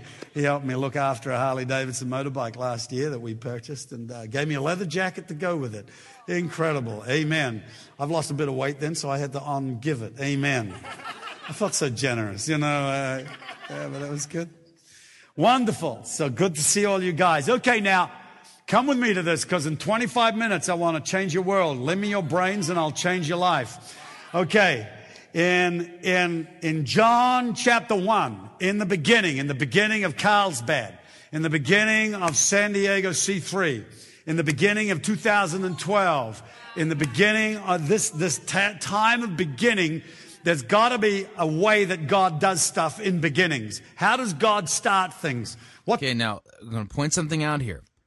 John 1 does not explain how God starts things. That's not what the text is about. The text is to tell us about who Jesus is. And it tells us at the beginning of beginnings, the NRK, okay? In the beginning of beginnings, the Word was already existing, and the Word was with God, and the Word was God. So we just read it. John 1 does not teach, and here's how God begins beginnings. That's not what this is about. So what he's trying to do here is basically get behind the text to see how the gears and wheels move when God creates and begins things. But the text itself doesn't reveal that. It is simply telling us about Jesus and who he is. You can think of it this way. It's giving us the credentials of Jesus, the Logos to Theo, the Word of God, right? We continue. What's a God start to a thing? Is it an accident? Is it evolution? It's certainly not evolution. That's a bunch of nonsense. Just forget about evolution. It's too ridiculous to even believe that it, is even conceivable that the so-called scientists who once said the world was flat, who thought you couldn't breathe when you're going 50 miles an hour, or, the scientists are telling, well, whatever that is. It's like, but this book, I tell you, has got the truth in it ever since the world began. And it is saying God created. So God created, and he creates by a particular way, by a method, by a principle. Okay, now I want to point something out here. Yes, it does say in Genesis, God said, "Let there be light," and there was light. You could say that God created the universe via the agency of, words. He spoke the worlds into existence. Absolutely true. But here's the deal. Notice again, he's trying to get behind the text to reveal something that God's word doesn't reveal per se. Okay? Keep listening. And so we discover that in this first chapter. In the beginning was the Word, and the Word was with God, and the Word was God. He was in the beginning with God. All things were made through him, and without him nothing was made that was made. In him was life, and the life was the light of men. And the light shines in the darkness, and the darkness did not comprehend it or overcome it. All right, let's go back to that top part. You got to understand that he says, in the beginning was the Word. This is the way that God creates things, with words. In John 1:1, the Logos, the word that's being referred to, is Jesus. It's not revealing a method by which God creates. The word, the Logos, Toutheo, the Halagos Toutheo, the word of God, is referring to Jesus. God creates with words. In the beginning was the Word, and the Word was with God, and the Word was God. So here's the fascinating thing. We can understand the principle of how God does things, and often our hearts want to act independently of God using a principle of God. John 1:1 is not teaching a principle of God. And the difference between discovering principles that can be put in any motivational book, any sort of metaphysical book like The Secret or Understanding the Universe, these kind of things that have no reference to the Lord, but understand principles. Now there's the principle of seed, which is a huge principle in the kingdom of God. The principle of seed. Now here's the point I'm gonna kind of keep hammering at. Watch the technique. The technique is important because he's not really exegeting a clear biblical passage. If he was, then he would turn to a particular book or a letter or one of the writings of the prophets, and it would clearly and unambiguously say, this is a principle of this, and this is to be applied and understood this way. Instead, he's taking a metaphor of seed time and harvest, which is an analogy that Jesus uses and Scripture uses to teach a spiritual truth, and he's basically at this point turning it into some kind of a cosmic principle all by itself without a clear teaching on it. Okay? So he's teaching a doctrine that has never before been seen until really recently in Christian history. Why? Because it's not based upon exegesis. This is actually a form of, slipshod, rough handling of the text, if you would. If I take a seed, I can plant in the ground, whether I'm young, old, rich, poor, if I'm a good person or a bad person, that seed's still going to come up out of the ground. The seed, the principle, operates independently of the condition of the person. And we all need to understand that there are principles that you can operate independent of God. Okay. I'm a little concerned at this point. Yes, it's true that if I were to go and plant corn, okay, we got corn farmers here in central Indiana. That seems to be the major cash crop of the local farmers in the state of Indiana. And I'm sure that there are different degrees of moral standing of the different farmers out there. Some of them are more moral by, earthly standards than others are, okay? That being the case, would you expect that the corn planted by the more moral farmer would yield a greater harvest than the idea is that God causes the sun and the rain to fall on the just and the unjust alike, okay? So, that works in the case of physical seeds, but what are you talking about, and where is this taught in Scripture? That you don't have to know from God whether you should plant that seed or not. But you see, he is saying, I want you to bring the principles of God, understand these principles of God, and then use them with God. No, this is not what John 1:1 teaches at all. You can't get this out of this text. Not use them apart from God. Healing, all these areas, there are keys, there are principles, I could give you a lesson now Yeah, why don't you show us from clear passages where these keys and principles are unambiguously taught? Show us how this is consistent with what the church has understood by pointing to the same teaching, maybe in the writings of the church fathers. 15 minutes on how to work a miracle. It's simple. It's not hard to work a miracle. You got a miracle working power on the inside of you. But you see, that principle is of no value without God being involved in the whole thing. Jesus knew how to work a miracle, but when he went into the pool of Bethsaida, Jesus knew how to work a miracle. He's God in human flesh. I would assume he understands how to work a miracle since he's God. There were hundreds of people who were sick there, but he only healed one guy.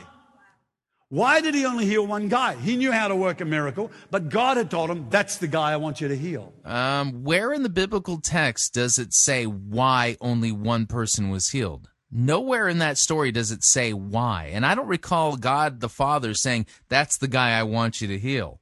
You're inserting things into the biblical text that aren't there.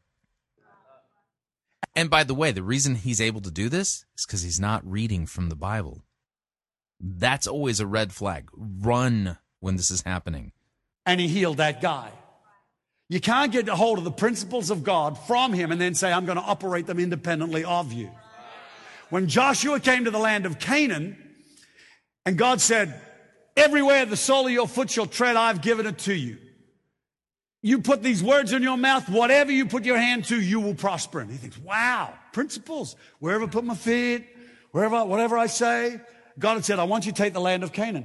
He didn't say, wow, wherever I'm going to put my feet, whatever I say. I think I'll go off and take India first.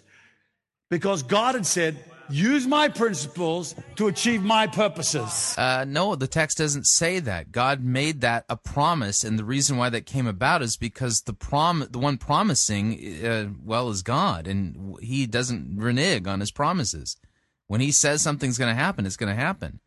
It doesn't say anywhere in those texts that you need to apply these principles to bring them about. It doesn't say that. You can't find a biblical text that says that, especially regarding Joshua. And that's why we've got to understand that in the beginning was the Word, and the Word was with God, but the Word was God. So we need to connect principle and person. And I got to tell you, Jesus is way more important than any principles you'll ever discover. Because suddenly this goes from in the beginning was the Word, and the Word was with God, and the Word was God. He was in the beginning with God. Jesus, the Word, is a person. And if you draw near to him, he will draw near to you. You'll find that he is looking for a relationship with you more than anything else.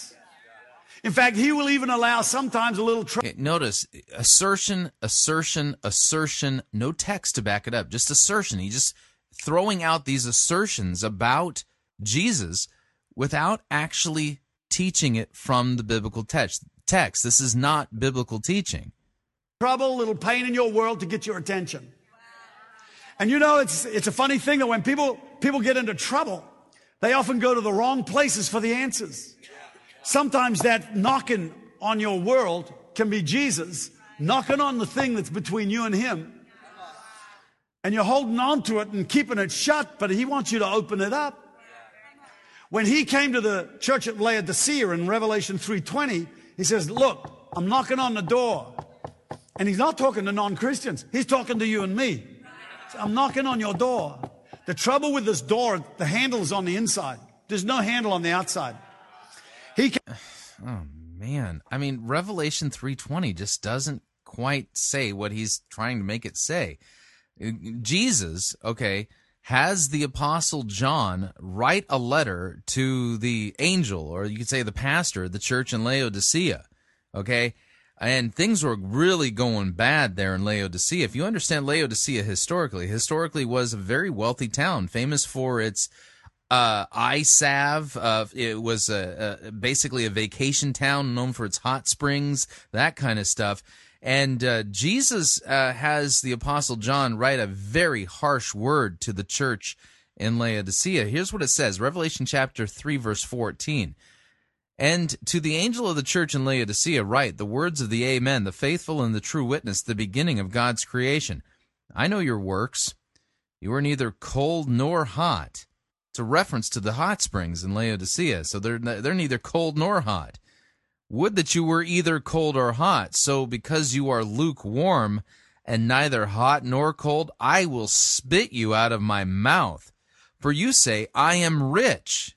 I have prospered. I need nothing, not realizing that you are wretched, pitiable, poor, blind, and naked.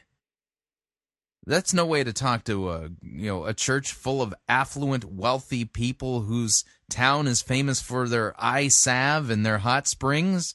Jesus is making allusions to the things around them. So even though these people are, by the world standard, really wealthy, really affluent, very successful, Jesus tells them what they really are. They are not rich, they're poor. Okay? They're not important, they're wretched.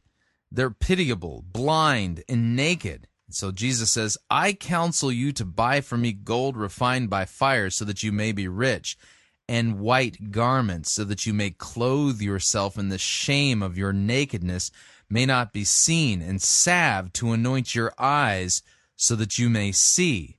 Those whom I love, I reprove and I discipline. So be zealous and repent. Ouch, these are harsh words Jesus is speaking. Why? Because he wants them to repent and to be forgiven, right? Behold, I stand at the door and I knock. Now the picture here is ridiculous. Jesus is standing outside the door of the church of Laodicea and knocking. It's not that there is no doorknob on the outside. The text doesn't say that. It's ridiculous. Okay? The point is Jesus is trying to make a point, and that is that, hello, as weird as this sounds, you guys are a church. I'm standing outside of your church and knocking, saying, let me in. That's kind of a weird spot for Jesus to be at a church, don't you think? That's the point that Jesus is making. He's outside the church. Why? Because they put him outside. Okay? Through their confidence in their wealth and their affluence and their lukewarmness. Jesus is now outside the church rather than inside where he should be. Okay? So behold, I stand at the door and knock. If anyone hears my voice and opens the door, I will come in to him and eat with him, and he with me. And the one who conquers, I will grant him to sit with me on my throne, as I also conquered and sat down with my Father in his throne. He who has an ear, let him hear what the Spirit says to the churches. Doesn't say anything about the doorknob being on the outside of the door, does it? Here's the deal. I told you I'm focusing on the how, not necessarily the what. He is just spinning out all of these assertions about God, and the reason why he's able to do it is because he's not bound by a text and he's not teaching a text. He's hopscotching all over the place, telling you about texts that sound familiar, that sound biblical, but he's not actually exegeting. He's spinning his own theology, and by misquoting and mischaracterizing the text, he's able to spin his own theology rather than teach you what God's word actually reveals. You can't come up to the door and say, hey, I'm coming in. All he can do is knock. You got to open up. You're the one who says, okay, this thing that's between me and you, Lord, this wall that you're knocking on, okay, I'll open up. I'll open up to you. And it happens to all of us. I was telling the Carlsbad guys, and I've never told this story. My daughter thinks I've told it once, that she's heard me anyway. I didn't think I told it ever. But a number of years ago, long time ago, somebody gave me a Rolex watch. They gave me and I checked out the price. I thought, wow, that's a decent gift. It was like a $6,000 watch. And I thought, well, thank you very much. That's so nice. Okay, now listen to the story here. I don't know what a Rolex watch has to do with anything, but the point of the story is he's going to talk about how he constantly gives things away. Makes me wonder if the reason why he's telling this particular story is to kind of prime the mental pump to try to get these people to give things away of high value too. Maybe write large checks for his mini C3 franchises that he wants to plan. He only needs $1 billion to do it. But then, a few years later, somebody else gave me one, because I've given away, I don't know how many watches, maybe 20. People would give me this, or I'd think of, this person might like that, and I'd give it to them. Okay, so This person comes up to me one day in a meeting, says, look, I want to give you this gift. And look, and it was like a super duper Rolex watch. It was like, I went online, checked out $25,000. I'm going, golly. I put it on, you know, and so it's very heavy. I can do weights, man. So I go to church, and I'm going like, thank you, Jesus. I was too scared to lift this hand up. Amen. Well, all the people be looking and going like, yeah, he's into the tithes, you know. He's like, whatever, you know. And I thought, you know, and so I do the little, you know, the low Pentecost deal, you know. Like, if I got a little excited, I could get it up there, but then it was just that arm. Amen, Jesus. But I kind of got used to it. No, I'm feeling okay. Like, take that, Jesus. Amen. You know, you guys just look at that. And no, I wasn't bothered. But anyway, I sort of got over that. And then I start to kind of like it. You know, once you got over the initial shock of having something like that on you, I'm kind of enjoying it. I'm sitting in a meeting about 2 years after I've had this watch, and this guy's preaching at our men's conference, and the Lord says to me, give him the watch. No. No. Okay, now he's telling a life story. God told him to do this, and then watch what he does here. He's going to make some kind of spiritual principle connection from this life story. This is not biblical teaching, though. I give away anything. My wife nails things down in our house because I don't even look at what I'm given sometimes. I just think if they need it, you know, it's there. But this watch got me. I go like, no, I get it. I really, that's not the Lord. He so loves me, you know. Delight yourself in the Lord. He gives you the desires. As if he'd asked me to do that. That's so not you, Lord. You know. So I didn't give it to him. So then I went away and I couldn't put it on. I felt like I was wearing something that didn't belong to me. So I left it but then I started wearing the other cheaper Rolex. Still had a little bit of street cred, you know, class. So I'm walking around. I got this other, you know, submariner thing, the blackface and that. And I'm at a conference in England. And I thought, I know what I'll do. I'll give this one away. And that'll fix up the other one. You know, that'll be like atonement for the other one. Be like I can get away with not dealing with the other one. But God had never told me to do that. Now notice, we're talking about a $25,000 Rolex. With this one. But I go like that. I gave it to this guy. I said, would you wear it? He said, yeah. Thanks. Good, whatever. So I go back home and I can't still wear it, but I get to just put it on. I feel okay. I'm wearing somebody else's watch, but it's all right, you know, even though it is mine and I'm feeling a bit funny about it, you know. I'm sitting in the men's conference meeting again. And this guy, for some reason, is back there preaching this year. And I'd forgotten all about it. I thought, I've dealt with it. Praise Jesus. I sort of tricked God or something, you know. I mean, I atoned for it.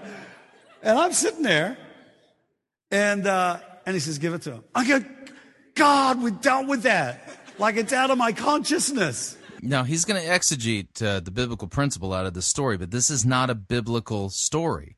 This is his life experiences. And again, I have to, just throw a flag on the play and call a foul here. I'm convinced, having listened to this a few times now, the reason he's telling this story is because he wants to cultivate in the folks there in San Diego this idea that giving away $25,000 because you believe God's telling you to do so is a normal thing. I think that's the reason why he's telling this story. This is about getting people to write large checks. No, you got to do it. Lord. Okay, so I thought this time I'm just going to get totally ruthless, cold, chill out, don't feel it. Just go up to him and say, so I went up to him. I said, would you wear this if I gave it? And he went, yeah. I said, you know what it is? I said, we can kind of share it or something, like. I didn't say that. Yeah. I said, you understand. I did say that. You understand this, what the deal is. He said, yeah. I said, so I got to. He started crying and crying and crying. Big guy, 60 years old. And I'm like, what are you crying for? So I just left my church. I left them with I think it was a $10 or $20 million building, debt-free. We've worked hard. 30 years have been there. Started all these churches, done all sorts of things. And they pretty well just shook my hand. I said, see ya. He said, this is like the Lord saying, thank you for what you've done. It's my gold watch, that he's given. So you kind of don't know what you're doing when you listen to the Lord. It wasn't me saying, I'm going to sow a seed right now. It's about actually doing things that God has given you. And God will always ask you to give things that he's given you. There's the teaching. God is always going to ask you to give things that he's given you. Notice that this is not based on a biblical text. This is based upon a life experience.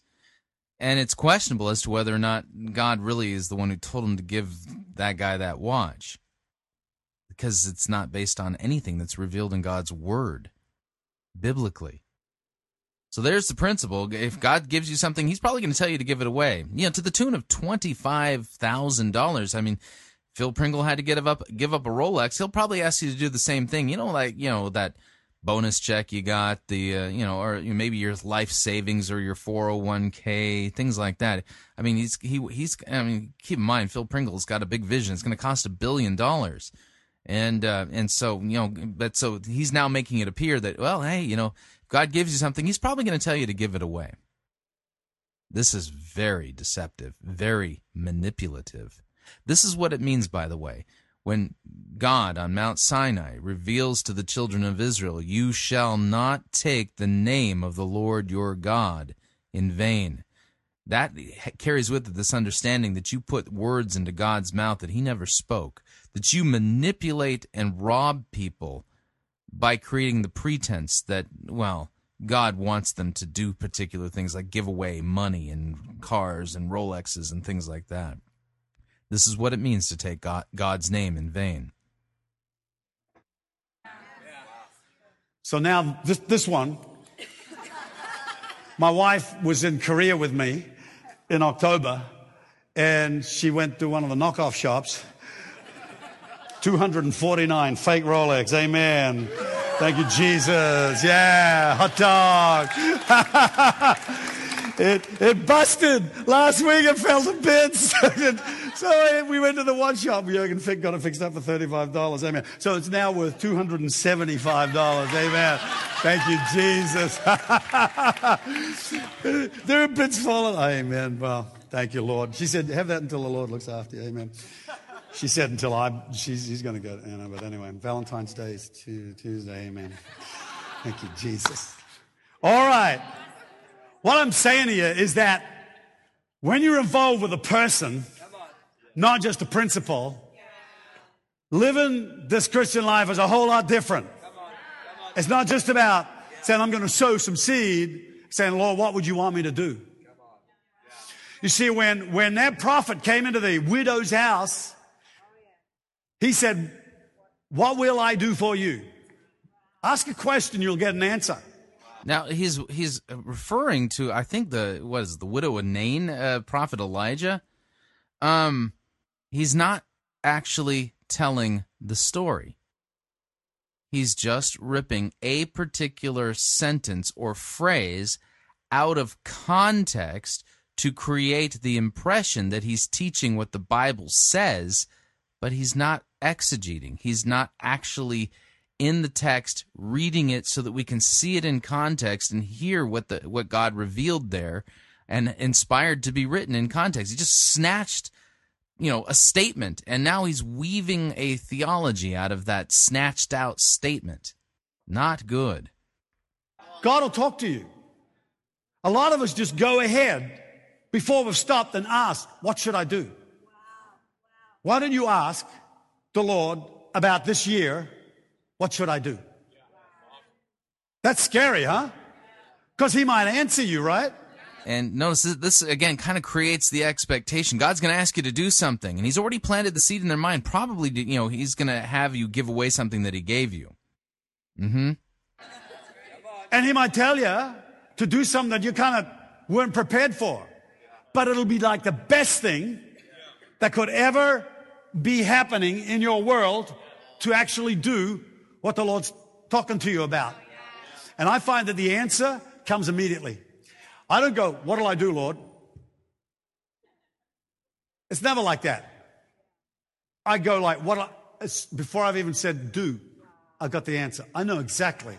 That's if you're a prayerful person, if you're alive, got your connections going on. So if you're not a prayerful person, it might take a week or two for God to answer you because, he doesn't have the time of day for you if you're not prayerful enough. Yeah, confusion of law and gospel here. And once you've got that guy got another question. He said to the girl, what do you have in your house? He got another question.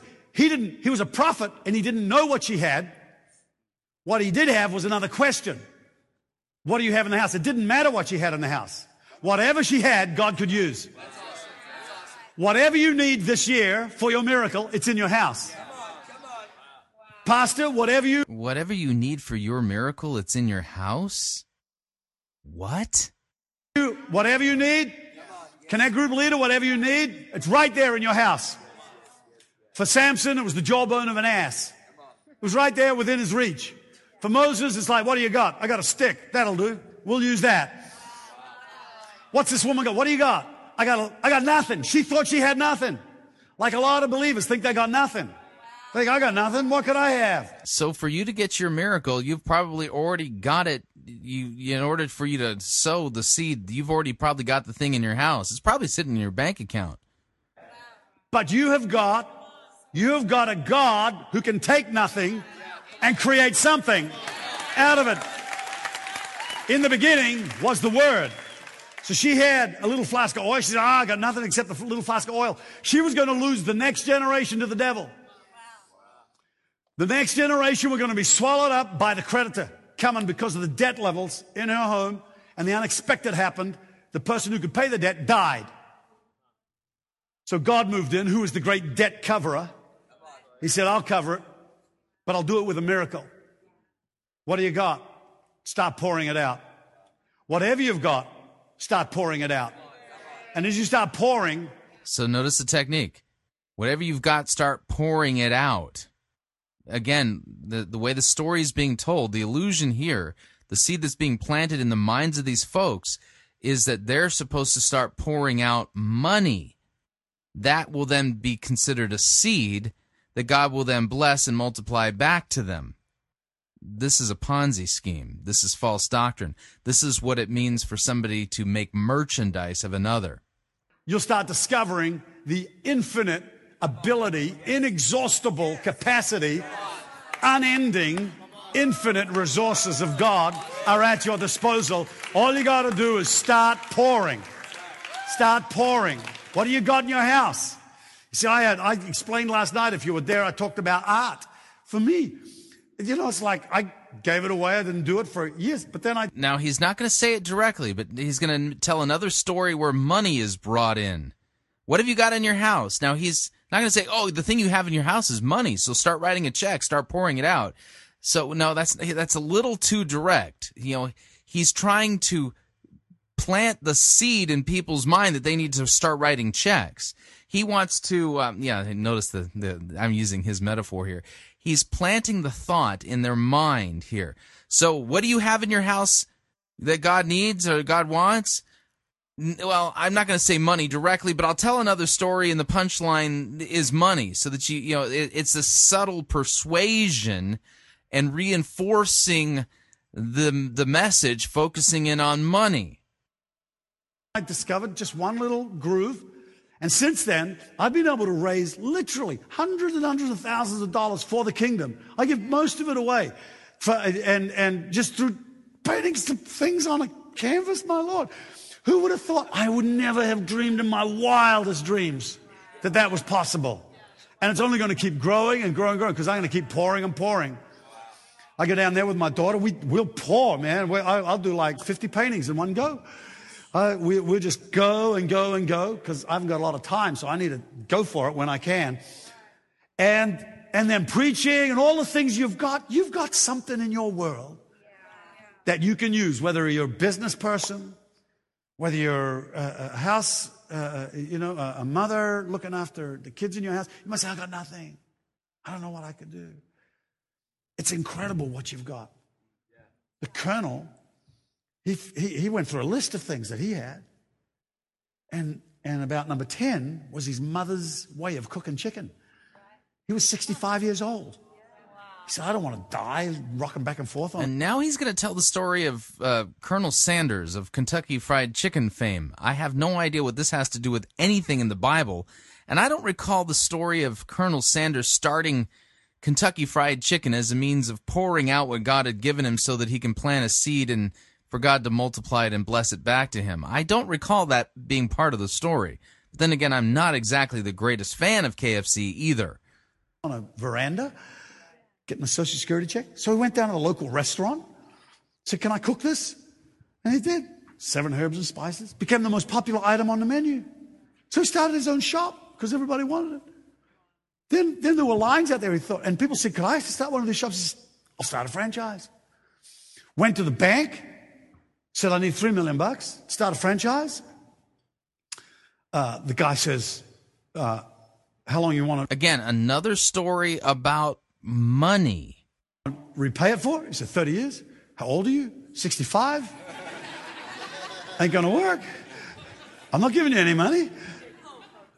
1,000 banks later, he went to like 1,000 banks, finally got some guy who must have had too much diazepam that morning.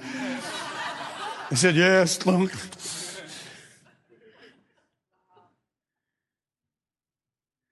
And he's got his KFC thing going. Got his loan. Since then, a lot of chickens have died. But you know, he just identified something that he had in the house.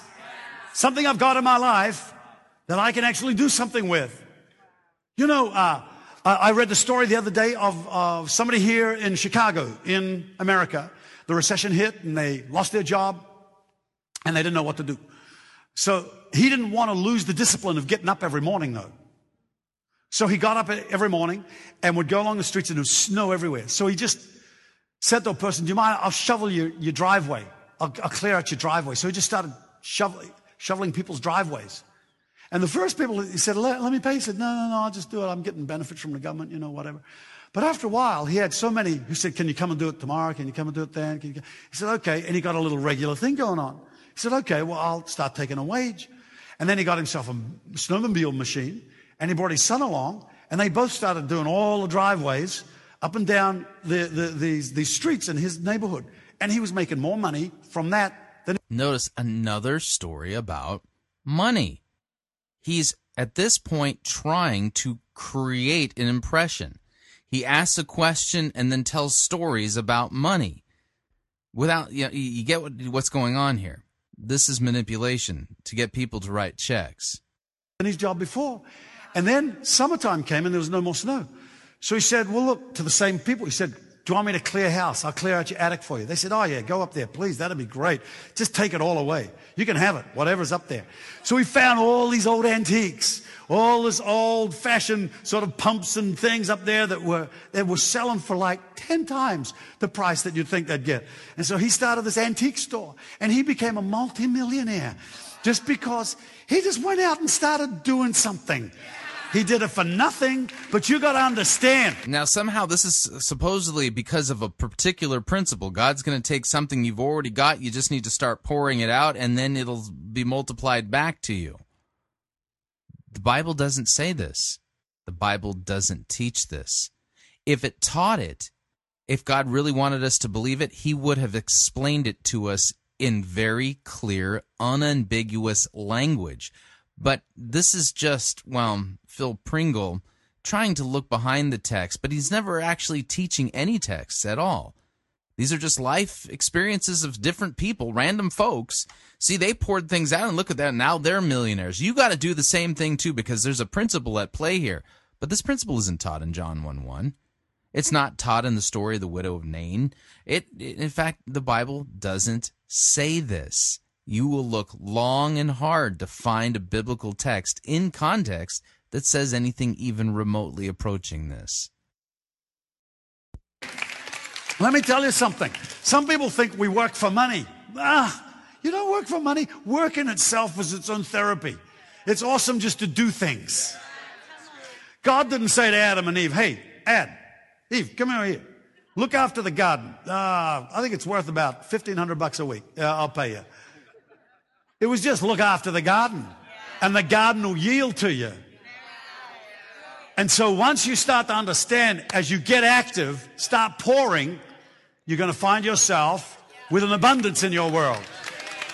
You don't have to sit around just because no text says this. Because nobody's going to pay you. We can actually get out there and do stuff that makes the world go round. Now, all things are made through this word. I cannot believe I got 3 minutes, 45 seconds to go. All things are made through this word? If I talk fast, can you listen real quick? All right, I want you to come over to Ezekiel 37. Ezekiel 37, the hand of the Lord came upon me, and it brought me out in the spirit of the Lord and set me down in the midst of the valley, and it was full of bones. Okay, so then it says, then he caused me to pass by them all around about. There were very many in the open valley. They were very dry. He said to me, son of man, can these bones live? I said, you know. He said, prophesy to these bones and say to them, O dry bones, hear the word of the Lord. What do you do at the beginning of a thing? What do you do in the valley of a thing? Words. In the valley of a thing? Huh? What'll I say, Lord? That's what he said. It's not just about speaking words. Now, you can go to 100 motivational seminars and they'll say, you got to have a positive confession. Here's my 10 positive confessions. Positive confession is the word faith heresy. Confessions I say in the shower every day. Here's 20 positive confessions. You say about this, say about that. Books have been written. All kinds of things have come out about the principle. But I want to get that principle. Yeah, that would be like The Secret. And the person meshed together. What will I say, Lord? Ezekiel submitted himself to God. What do you want me to say, Lord? That's where the power is. Even Jesus said, I cannot do anything. Huh? Where does it say that's where the power is? No text says that. He's just making an assertion. Except the Father shows me. I can't do anything beyond what he has shown me I can do. So the text doesn't say I can't do anything beyond that. And keep in mind, you're talking about Jesus, the God-man, in his state of humility. So Jesus didn't heal all those people, didn't heal the beggar at the gate beautiful. All those years he was going in and out of the temple, that beggar was still there. And Peter came along one day and the Lord said to him, now's the moment. There is a perfect timing for everything. And if we could all listen. The text doesn't say this. To what God is guiding and leading us to do, we become such a powerful army. Instead of running off in presumption, thinking I can use the principles to achieve things for God, would be better to wait, draw near to Jesus, because he's way more important than any principle. You got to understand that Jesus himself wants a relationship with you. He don't want you to just have a great relationship with a principle. Wow, this principle is amazing. God, I have discovered this. He would like you to be that excited about him, the person, Jesus himself. When you read Song of Solomon,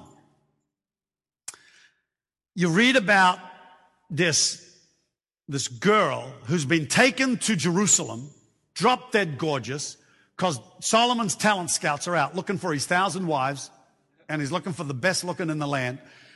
So all these girls come into town, but there's a lament in some of them, and especially this one girl, because she had a boyfriend. And now, notice the sappy music is now playing in the background. Now she's torn between the glitzy world of Saul or her shepherd's boy, organic kind of lifestyle down at the farm, you know? So it's like, oh, I like all the jewelry, like in the high heel. I love, and praying with the girls and nailed pennies every day and goat's milk and it's so nice. And they're all talking to each other. We take the talk, And then she goes, but my shepherd boy. And she occasionally says, I'm so lovesick. When am I going to say, I don't know if I should be here. I wish I was back there. But I can't because I'm the king. And I said, yes. So she's pining for him. And she has this dream. Where it says her heart, she's asleep, but her heart's awake. And she says, I really want him to come. And she has this fear dream. And she hears the knock on the door that I talked about before. And she said, I can't get up. It's 2:00 in the morning. I go to bed. And that's a feeling all of us get. If the Lord wakes you up, you're like, oh. Now, notice he's not really teaching the text. He's just kind of summarizing it the way he wants to tell the story, not the way the story's really told. There's a big difference between exegeting a passage and, talking about it. He's talking about the passage, but he's not preaching it. 6:00, Lord, wait till then. He said, no. So she was losing her passion for the person. Her love was for the prosperity and the blessing of the hand of God, but she wasn't so much after his face anymore. Huh? But then he put his hand to the door, and she saw his hand. The hand of God comes in your world, moves you. She got moved. She said, I got up and I was anointed. Felt the anointing all over my hands. Put my hands to the door, but he was gone. So I had to pursue him. I had to run after him.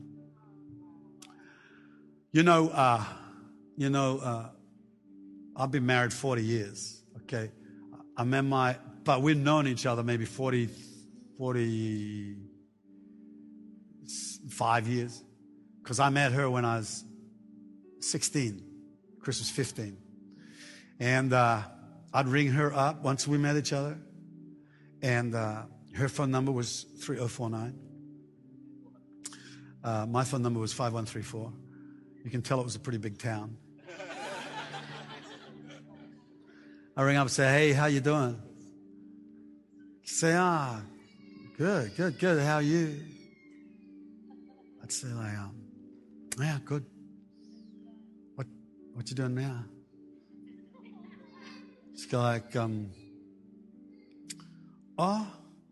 nothing much different from when you called me 10 minutes ago.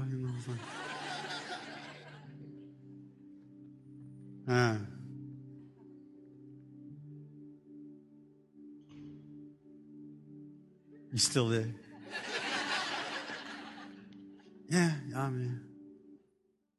And you're just there, breathing. How weird is that?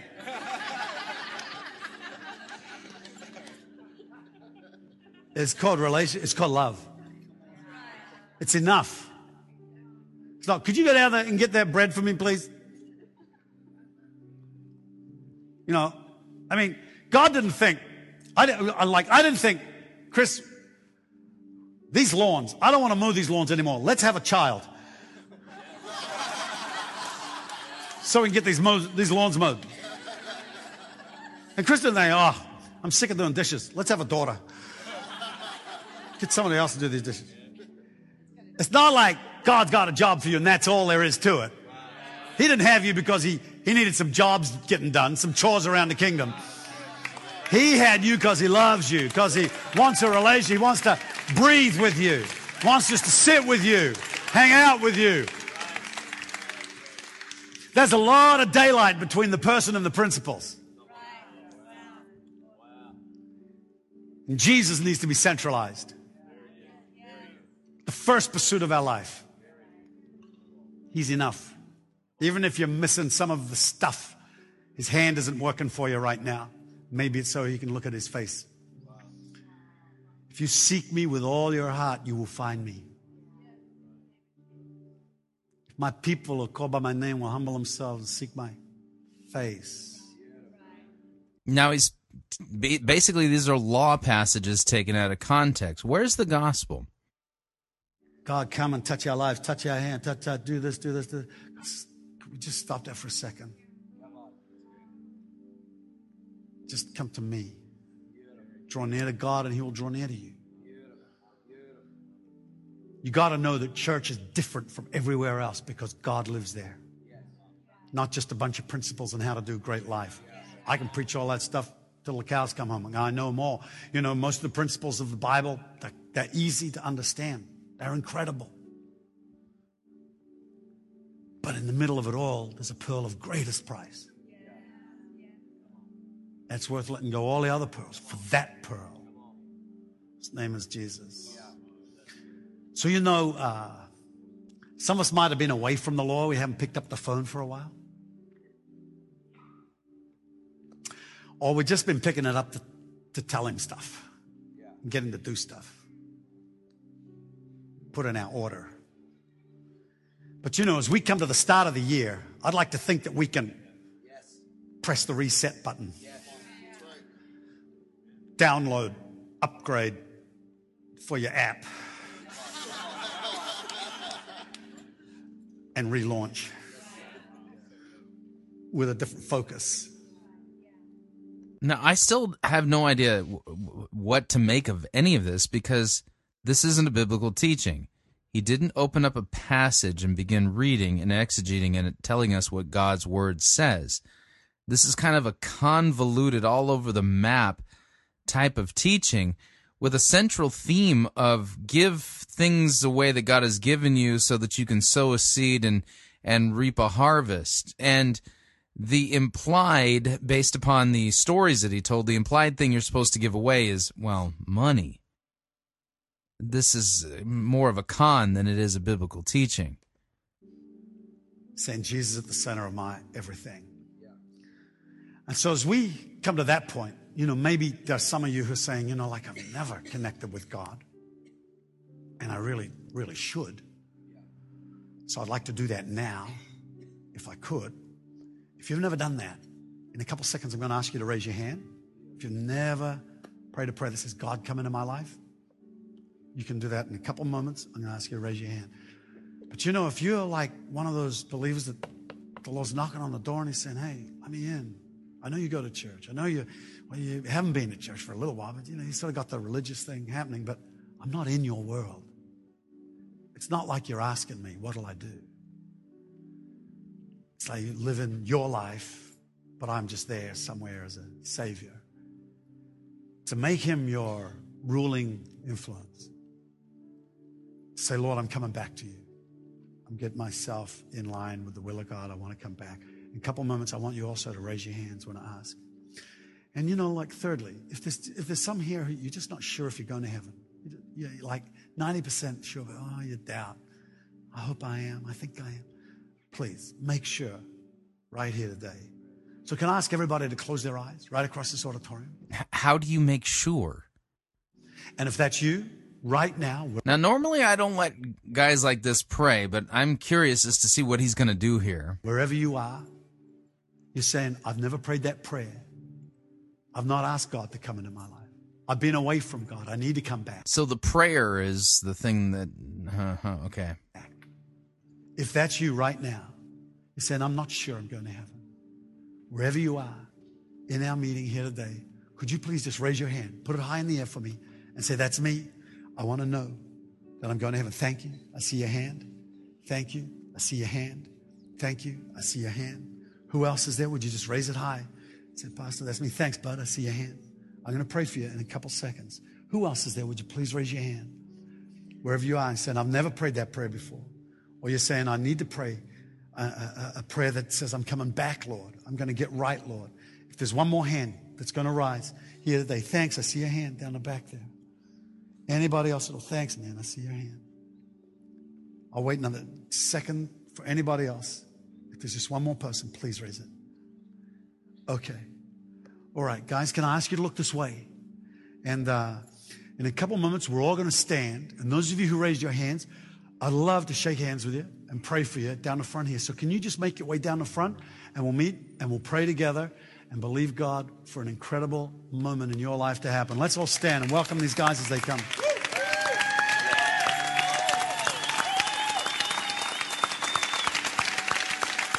Yeah, not sure what's going on here.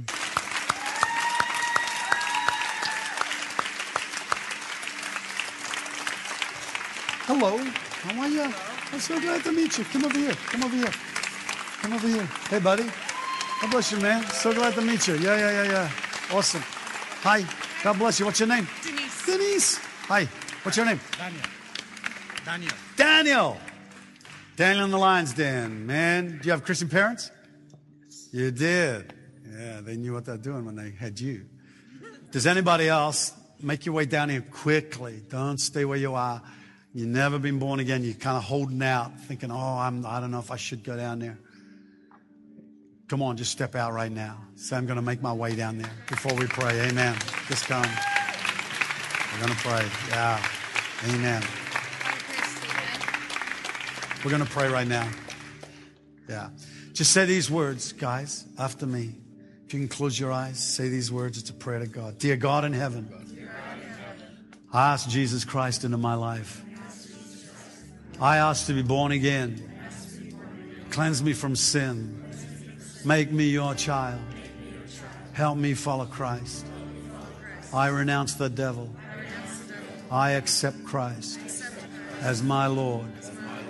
Now notice he didn't preach the gospel. He didn't preach against sin. He didn't tell us what Jesus did on the cross. We're just going to, at the end of this, just tack on some kind of a version of the sinner's prayer. Savior and my friend, thank you, God, that today I'm saved.